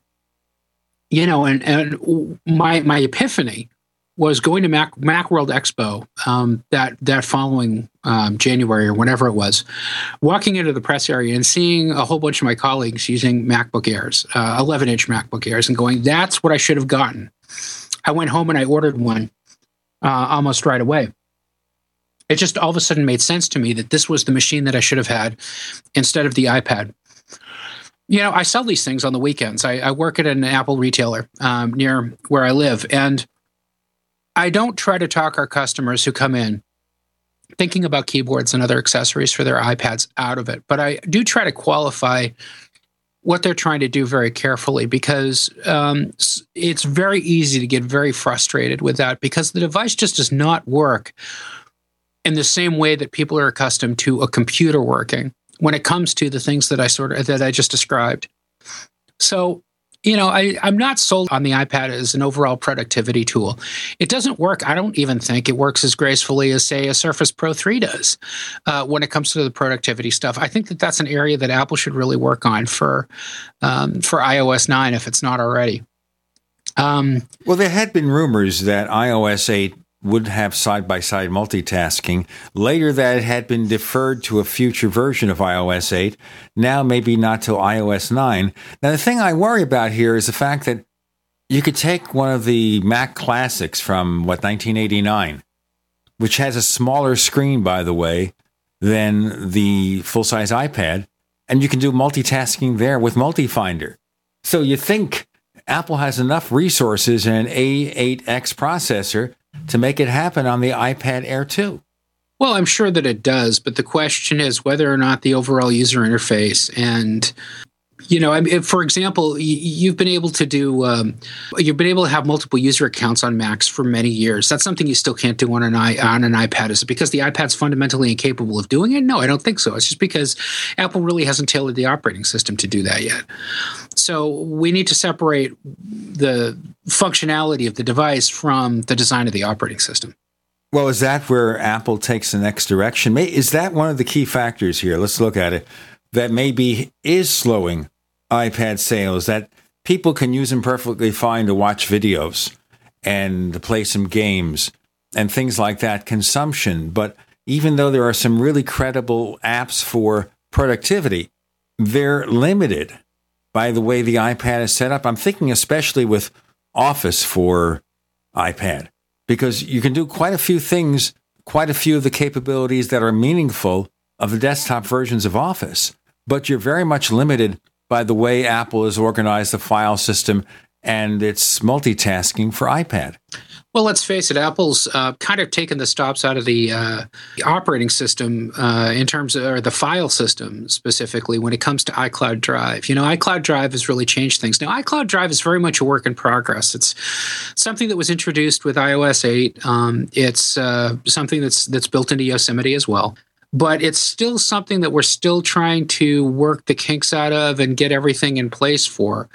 But it is a very promising way of making sure that your iPad can access that you can access individual files on your iPad without having them siloed specifically to the apps that are being used. We have Peter Cohen joining us. I'm Gene Steinberg. You're in the Tech Night Owl Live. First came Attack of the Rockoids, and it was a critically acclaimed success. And now there's The Coming of the Protectors. A former military intelligence man is contacted by a space woman in a dream that turns out to be a nightmare because evil forces on her distant planet are planning to conquer the Earth. This is gripping science fiction of the classic kind.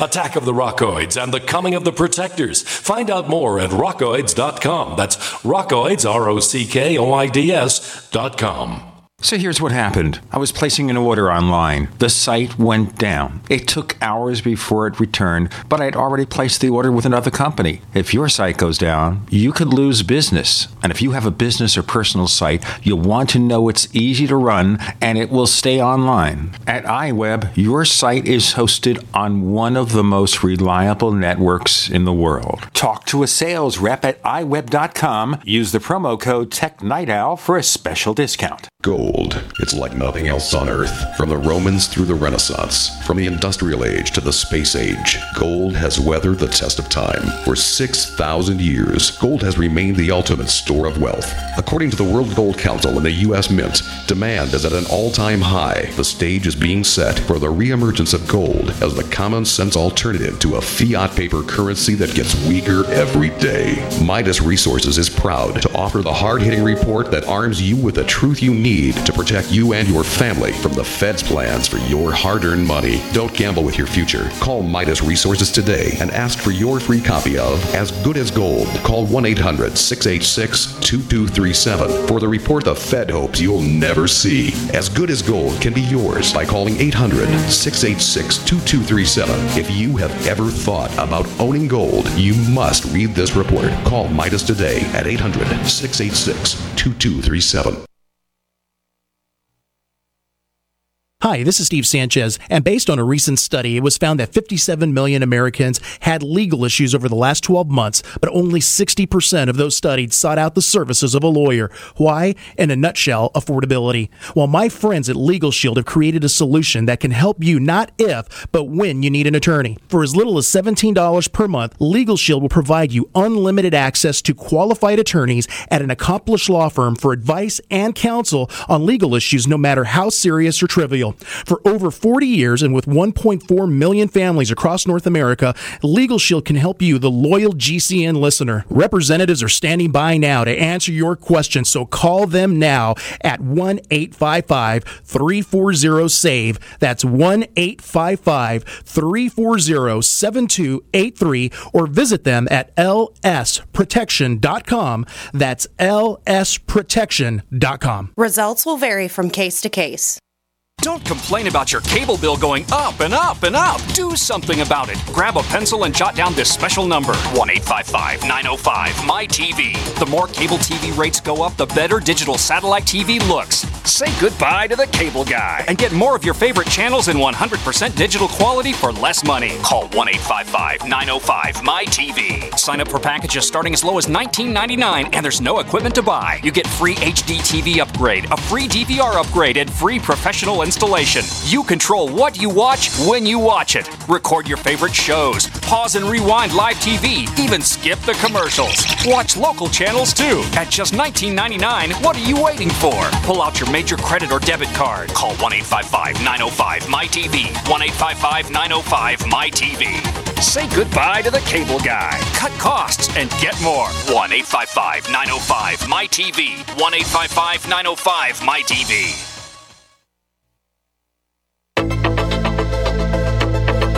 We'd like to hear from you.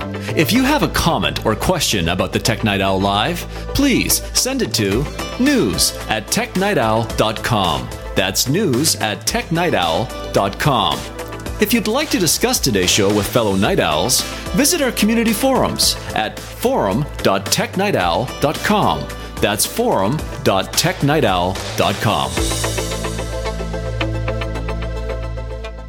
So let's get back to the limitations of the file system for iPad.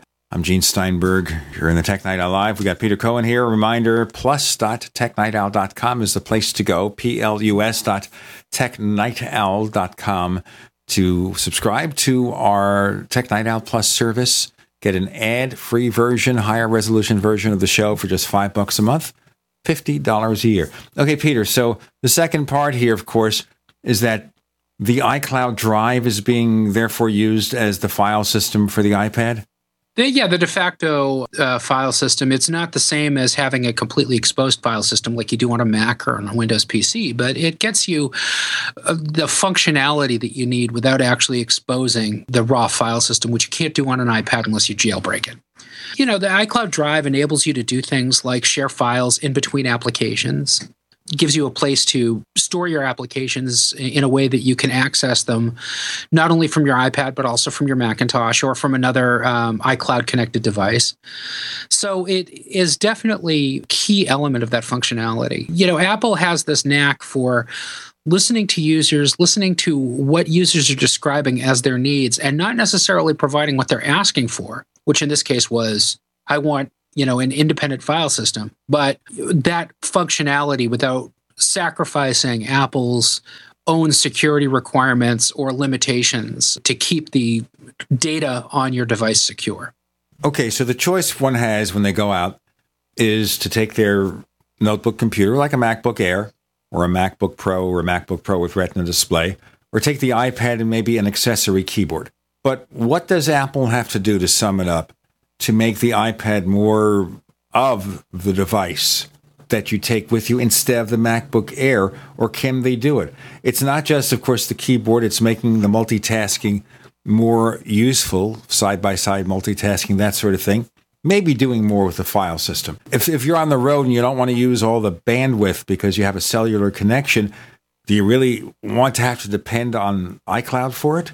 Well, I think you've just articulated, to answer your question, I think you articulated in asking the question a few of the important things that I think that I would like to see Apple do to improve the usability of the iPad for productivity. Well, one thing is make it more independent of having to actually touch the screen. If I buy a keyboard accessory or if I use a keyboard with it, I'd like to keep my fingers on the keyboard instead of having to break that plane and continue to touch the screen in order to do things like copy and paste text. Improve multitasking, I think, is key. Other usability tweaks along the same level, I think, would be really important. The question is whether or not Apple even feels like that's an important thing for the iPad to do. The fact of the matter is the MacBook does all this and more. So whether you get a MacBook Air, a MacBook Pro, or an iMac, Mac Mini, Mac Pro, whatever Mac device you get, you've got this multifunctional device that's a general purpose computer, which has this fantastically easy to use operating system that is enormously flexible.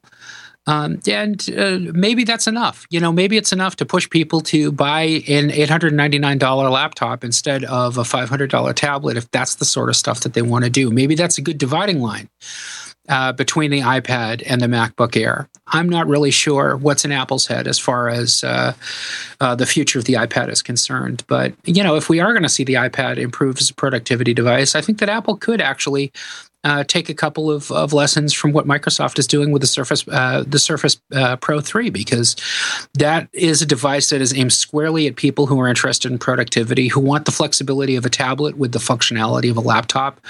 And they may be doing a little bit more in that respect than Apple has been doing with the iPad.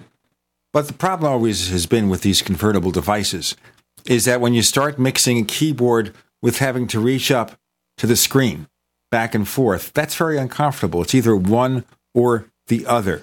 So you should definitely, if you choose to use a keyboard, be able to do most of your navigation on that keyboard and only have to use the touch screen rarely. I completely agree with that, Gene. It's what I call breaking the plane. When you have to take your hands off of, when you're using your MacBook, let's think about this for a moment. When you're using your MacBook, you never have to touch the screen for anything. In fact, touching the screen doesn't do anything. You keep your fingers on the keyboard, and when you want to move the cursor, you just simply adjust your finger to move a trackpad, which moves the cursor on the screen. That keeps your hands on the same horizontal plane. And it's a nice usability feature. When you start doing these mixed tablet or mixed use devices, these tablets with keyboards, you end up having to take your finger off the keyboard and reach the screen to do something. And it's a conceptual difference. It's a user interface change that I don't like, that I'm not comfortable with, and can't be convinced to like when I've tried to use them. So for me, it's just, it's something I can't overcome. Yes, it's the toaster oven again and the refrigerator. Yes, the refrigerator toaster.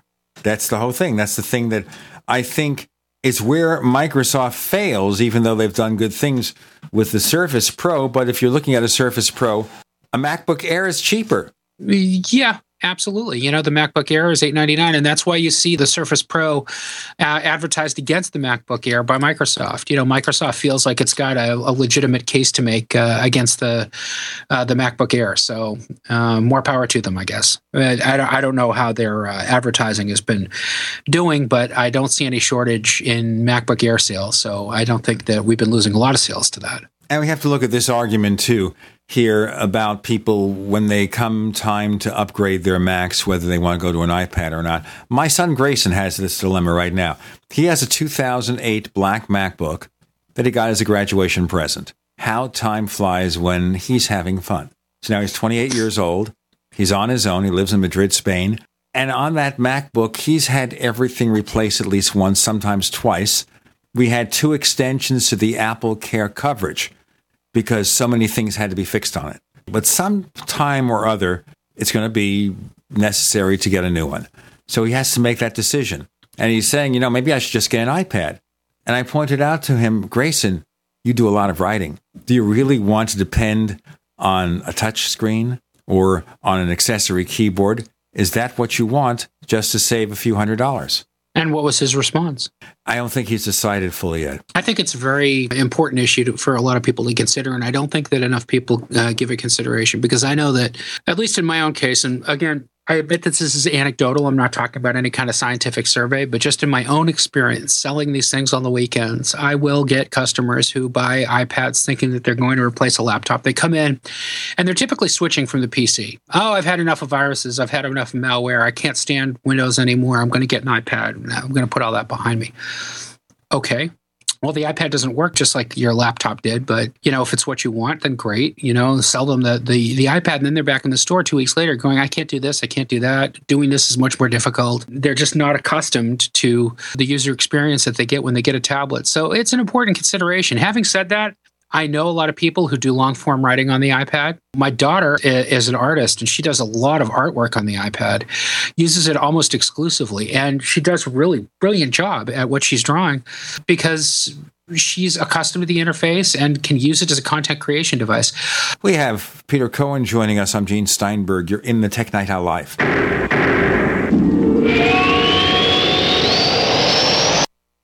We are America's largest independently owned communications network, GCN. Graphic Converter is the image manipulation tool for the rest of us. It does not use any database. You get full control of all your files. Want to view the images of a folder? Drag it into Graphic Converter, and a powerful browser opens up to show your image files. You could use it for slideshows. You could use it to import images from digital cameras or from scanners. Need to do some image editing? You can do that too in Graphic Converter. Also print catalogs. Convert from so many formats I can't even list them. Download now to see if Graphic Converter is good for you, like 1.5 million other users. Guess what? You could save money when you buy Graphic Converter. Use the coupon code Night Owl. Use the coupon code Night Owl to get a special price for Graphic Converter. Go to lemkesoft.com. That's LEMKE soft.com. lemkesoft.com. LEMKE soft.com. We all know that Berkey Water Purification Systems are the most trusted name in water filtration. As an authorized Berkey dealer for over 6 years and serving thousands of satisfied customers, the Berkey Guy offers amazing specials for Berkey Water Filtration Systems. The Berkey Light Systems include a set of self-sterilizing and recleanable black purification elements that purify water by removing chlorine, pathogenic bacteria, cysts, and parasites to non-detectable levels and remove harmful chemicals such as herbicides and pesticides. Order the Berkey Light System today, complete with 2 black Berkey elements for only $231, and the Berkey Guy will ship your order free of charge. With the purchase of a Berkey Light, the Berkey Guy is also offering a set of fluoride and arsenic filters for only $39.99. That's over 30% off the retail price. Call the Berkey Guy at 1-877-886-3653. That's 1-877-886-3653. Or order online at GoBerkey.com. That's GoBerkey.com today. On Facebook, on the news, and in conversations with friends, we're bombarded every day with advice on how to be healthier, from gluten-free and non-GMO diets to how much exercise and sleep the body needs. But how much have you heard about alkalizing the body? AlkaVision Plasma pH drops are a holistic and natural way to get your body's pH levels back in balance. Just a few drops in water will help your body rid itself of harmful waste. And even the healthiest of diets can be complemented with your daily use of AlkaVision Plasma pH drops. Who isn't looking for more vibrance, vigor, and energy? Now buy 2 bottles of AlkaVision Plasma pH drops and get $10 off your order. Visit alkavision.com or call 800-518-7615. AlkaVision Plasma pH drops are packed with a powerful combination of the most alkaline minerals and compounds. Open the door to greater health, vitality, and zest for life. Alkalize your body. Supercharge your health. Call 800-518-7615 or head to alkavision.com. The Genesis Communications Network is one of America's premier broadcasters of captivating talk radio. We thank you for listening. Now, just imagine there are thousands of people who are just as passionate about radio as you are. But what you may not realize is how easy and affordable it is to advertise with us. Radio commercials for your business could be heard on hundreds of radio stations across the U.S. every day. We can help you by creating an effective radio advertising campaign for your company. From script writing to producing your commercial, just like the one you're listening to right now. No other network provides the level of customer service we do. When it comes to radio advertising, we are your one-stop shop. And no matter how big or small your business is, we can help. Email us at advertise@gcnlive.com, and an experienced advertising executive will help you take the first step towards driving more customers to your business or website. Advertise@gcnlive.com. Easy, affordable, effective. What are you listening to? The Tech Night Owl Live with Gene Steinberg. What's going to happen next? You never know.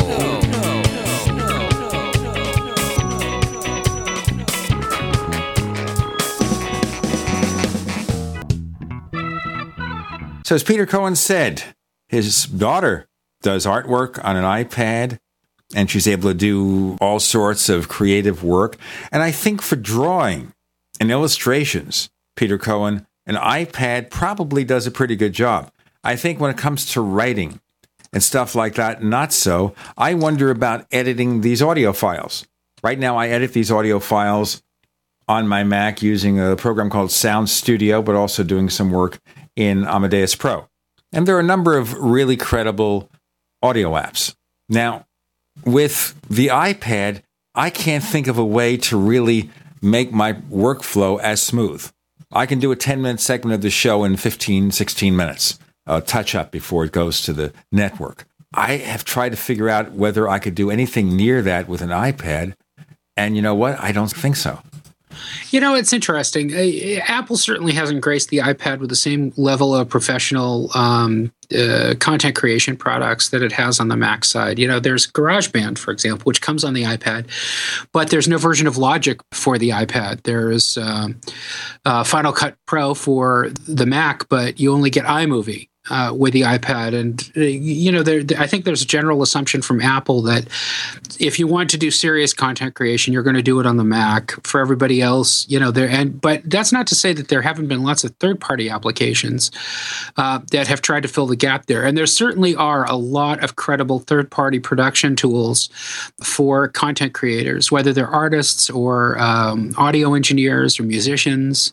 And there are a lot of text editors. There are text editors aimed at people who write. There are text editors aimed at people who code. All that for the iPad. But fundamentally, you know, the iPad is from Apple a touch device.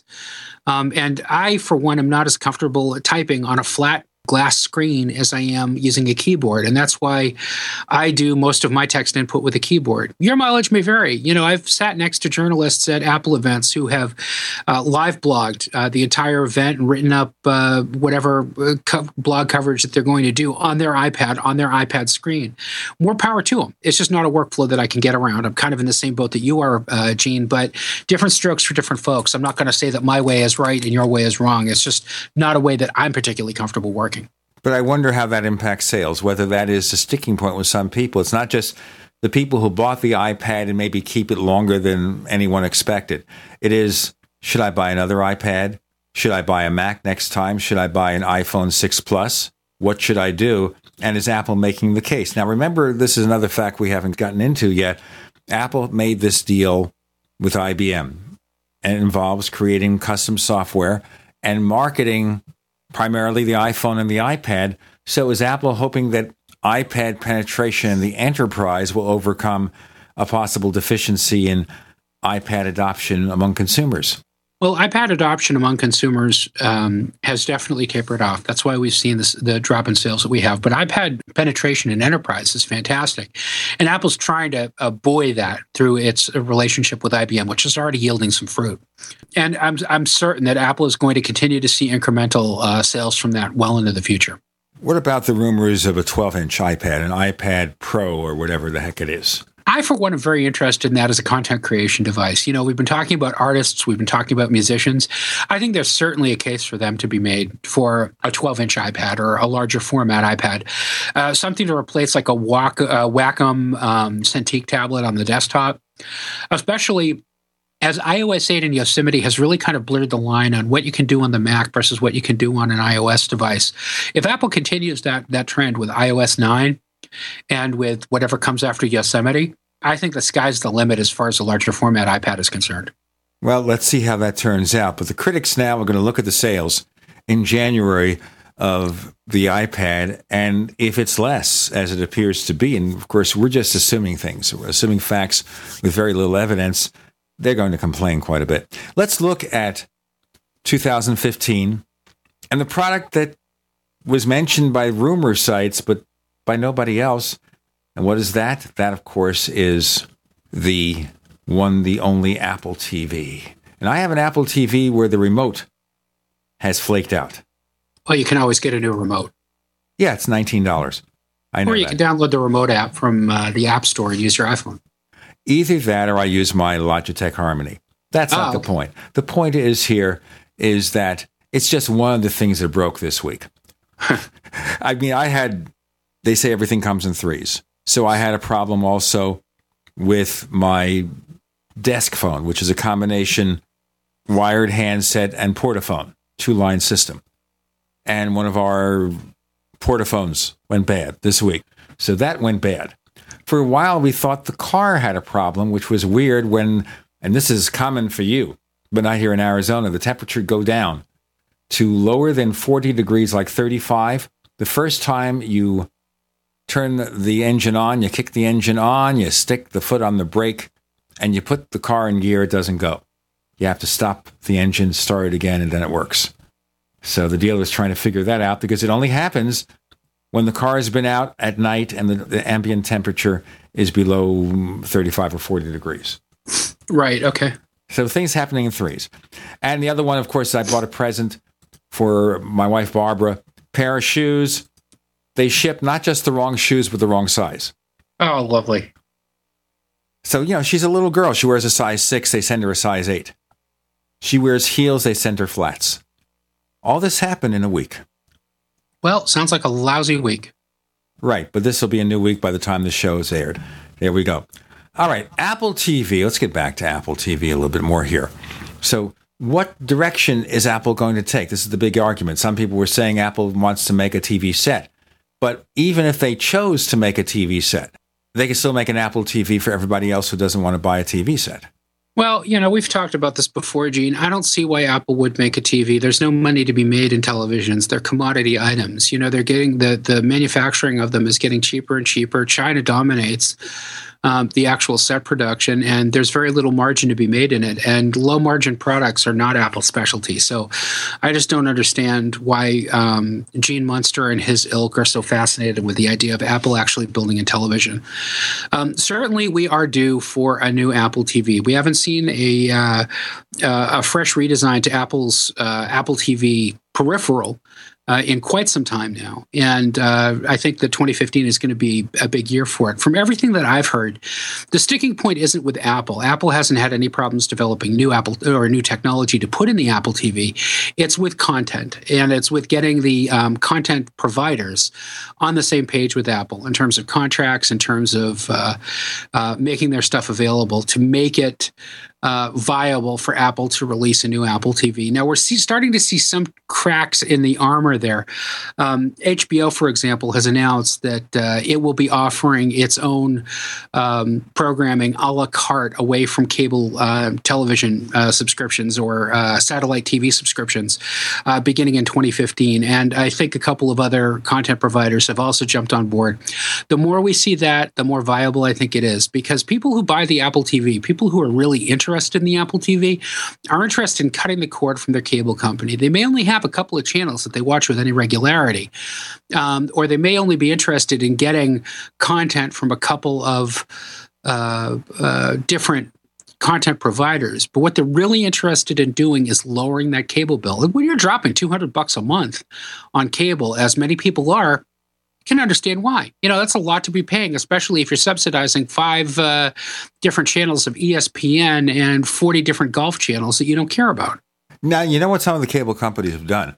They come up with kind of a budget package where they give you a subset of channels that a lot of people like to have, probably mostly the basic and slightly enhanced cable. They add HBO, a decent-sized internet package for broadband, and they put it together for a price that's a lot less than the traditional $200 cable deal. Now, that's a way, I guess, to try to reduce the number of cord cutters. We'll get into more of this in a moment with Peter Cohen. I'm Gene Steinberg. You're in the Tech Night Owl Live.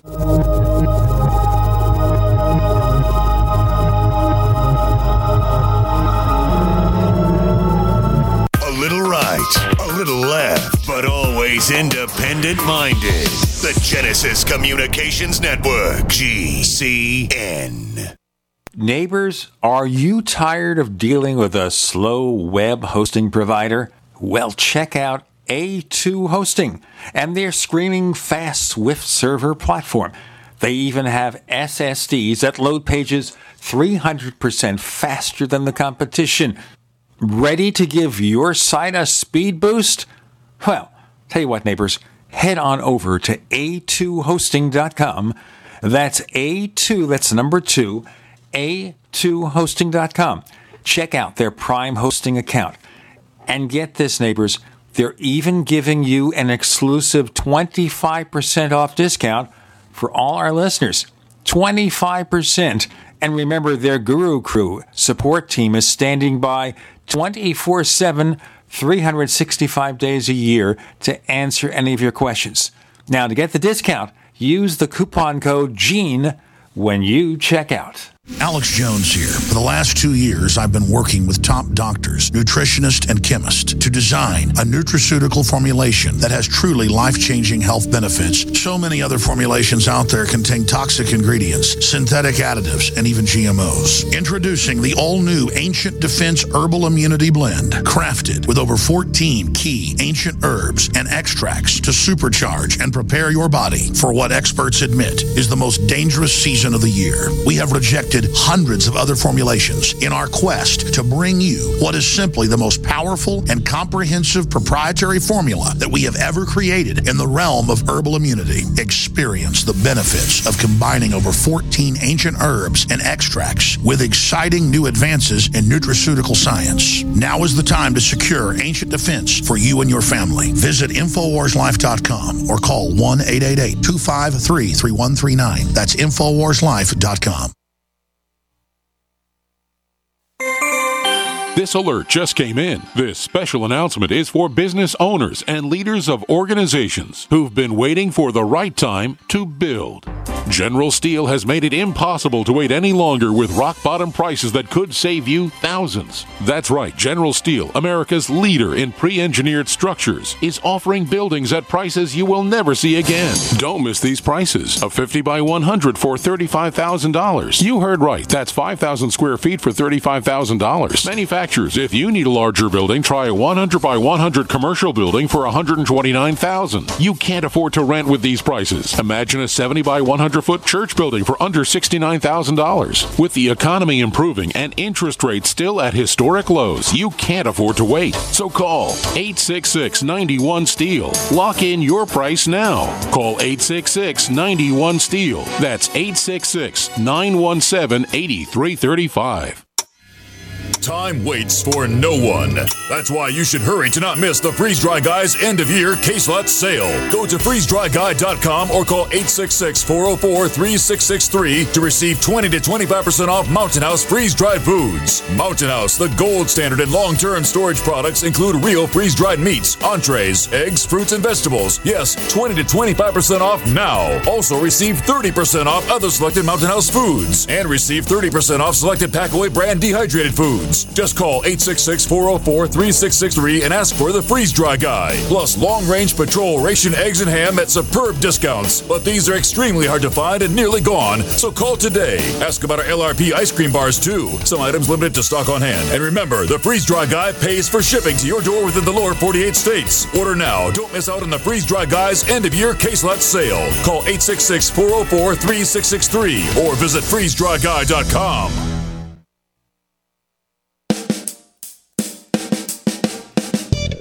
You're listening to the Tech Night Owl Live with Gene Steinberg.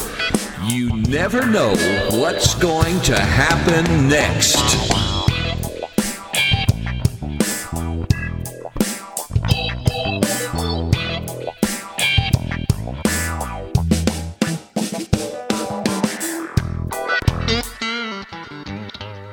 Back with the final segment with Peter Cohen.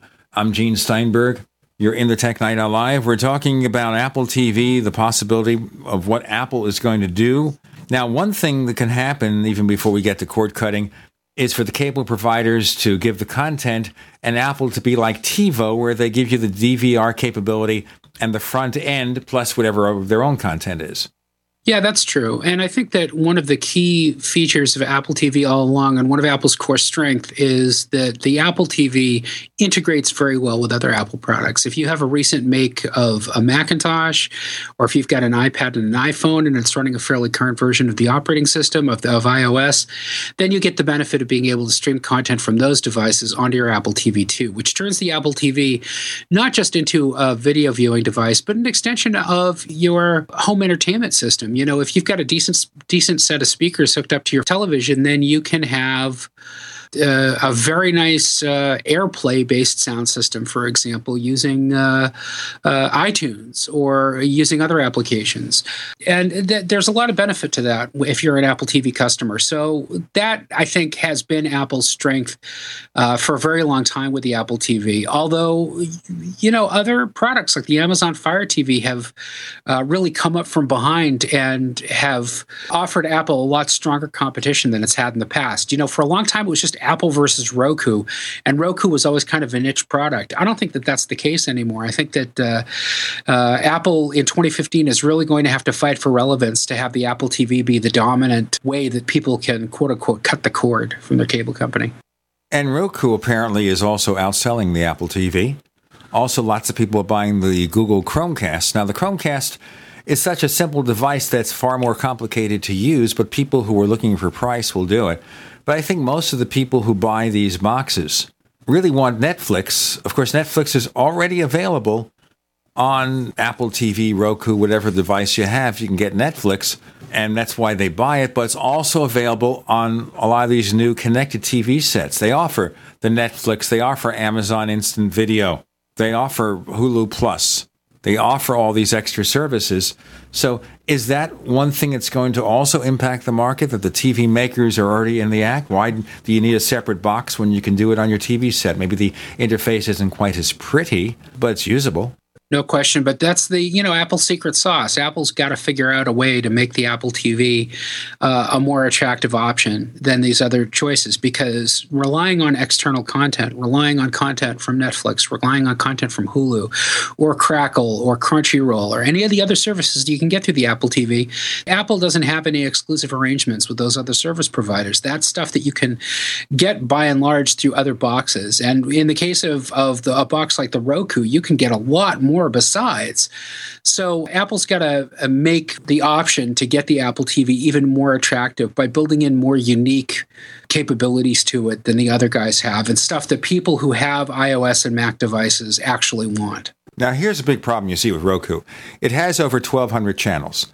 And the problem with any of those things is you start adding all these channels and you get a very complicated interface to deal with, because you've got to manage not just one set of content, but a dozen, 50, 1,200. And maybe that's where Apple can put their expertise into the game, which is how to integrate the content you want without having to deal with so many different channels. Well, and that's part of the problem. It's what I think some academicians have referred to as the tyranny or the paradox of choice. The more choices you have, the more paralyzed you can be by them. It reminds me of that Robin Williams movie from 1984, Moscow on the Hudson, when he plays a Russian circus clown, I think, who defects to America during the height of the Cold War. And at one point, he's in the grocery store. He's been told by the family who's taking care of him in the United States to go buy coffee.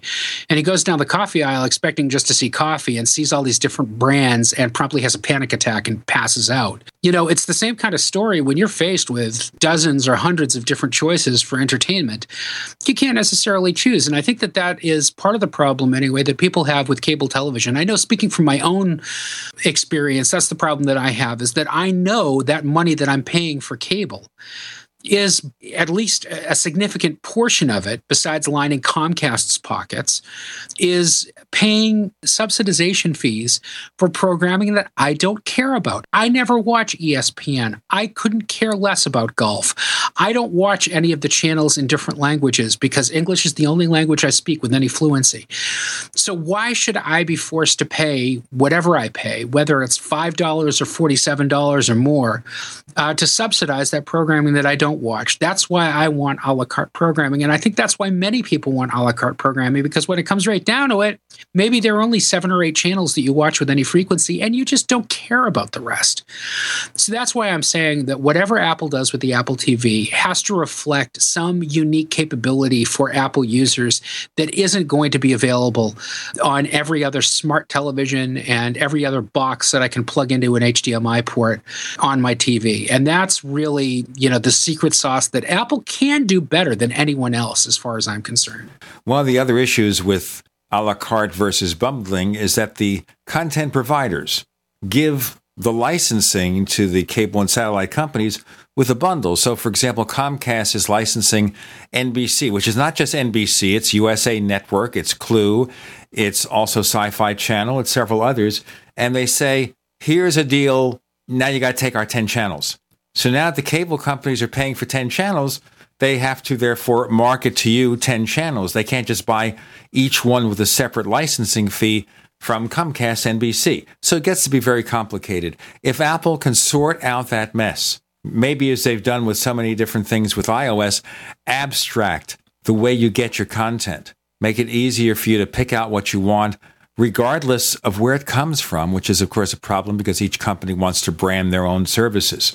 If you want to watch House of Cards, Netflix wants you to know that you're going to Netflix to get that. If you want to get something on Amazon Instant Video that's available exclusively with them, they want you to know. And Apple has no deal with them, of course, but if they did, they want you to know you're getting it from them. Just like Hulu Plus, they want to have their branding involved, which is where it makes it difficult to abstract these content providers. At the end of the day, I don't care where the content comes from. I just look for the show, the movie. I want to watch House of Cards. I want to watch NCIS Los Angeles. I want to watch any of these shows. I don't care who gives it to me. That's right. It's all about reducing the pain in getting the content you want. That's the big argument. One of the things that Apple may have to find a way to solve. But of course, if you are going to present content from different providers, you have to make these deals. and they all are pretty difficult to deal with. And I'm sure Comcast is one of the worst. You've seen, as I have, these stories of people spending 4 hours on the phone to either get technical support or just to say no, take it off, turn it off. It's awful. Peter Cohen, please tell our listeners where we can find more of the great things you do. You can find me at imore.com and on the social things at Flarg, Flargh. And by the way, we'll have a contest. Those who define what Flarg means will win a prize. Would you like to do that? And whatever you guess is right. I like that. Hey, you can find us on Twitter. We're known as Tech Night Owl. We're Tech Night Owl on Twitter. And if you want to hear the ad-free version with higher resolution audio of the Tech Night Owl Live, join Tech Night Owl Plus. Go to plus.technightowl.com. That's plus.technightowl.com. $5 a month, about the cost of a Frappuccino, a small Frappuccino from Starbucks. You can give up one a month and join us, or $50 a year. We also have another radio show about UFOs and things that go bump in the night called the Paracast. And this week we have a fascinating episode where we bring on this professor, Dr. Benjamin Zeller, who has a new book out called Heaven's Gate, America's UFO Religion. That's about this group of people back in the 90s who, thinking they were going to be taken up by the Space Brothers or someone, committed suicide. An interesting social study with Dr. Benjamin Zeller there on the Paracast. You can find our web portal at technightowl.com with episodes going back to 2007 or 2008. Happy New Year, my friend Peter Cohen. Thanks for joining us on the Tech Night Owl Live. Happy New Year, Gene, and Happy New Year to everybody who's listening.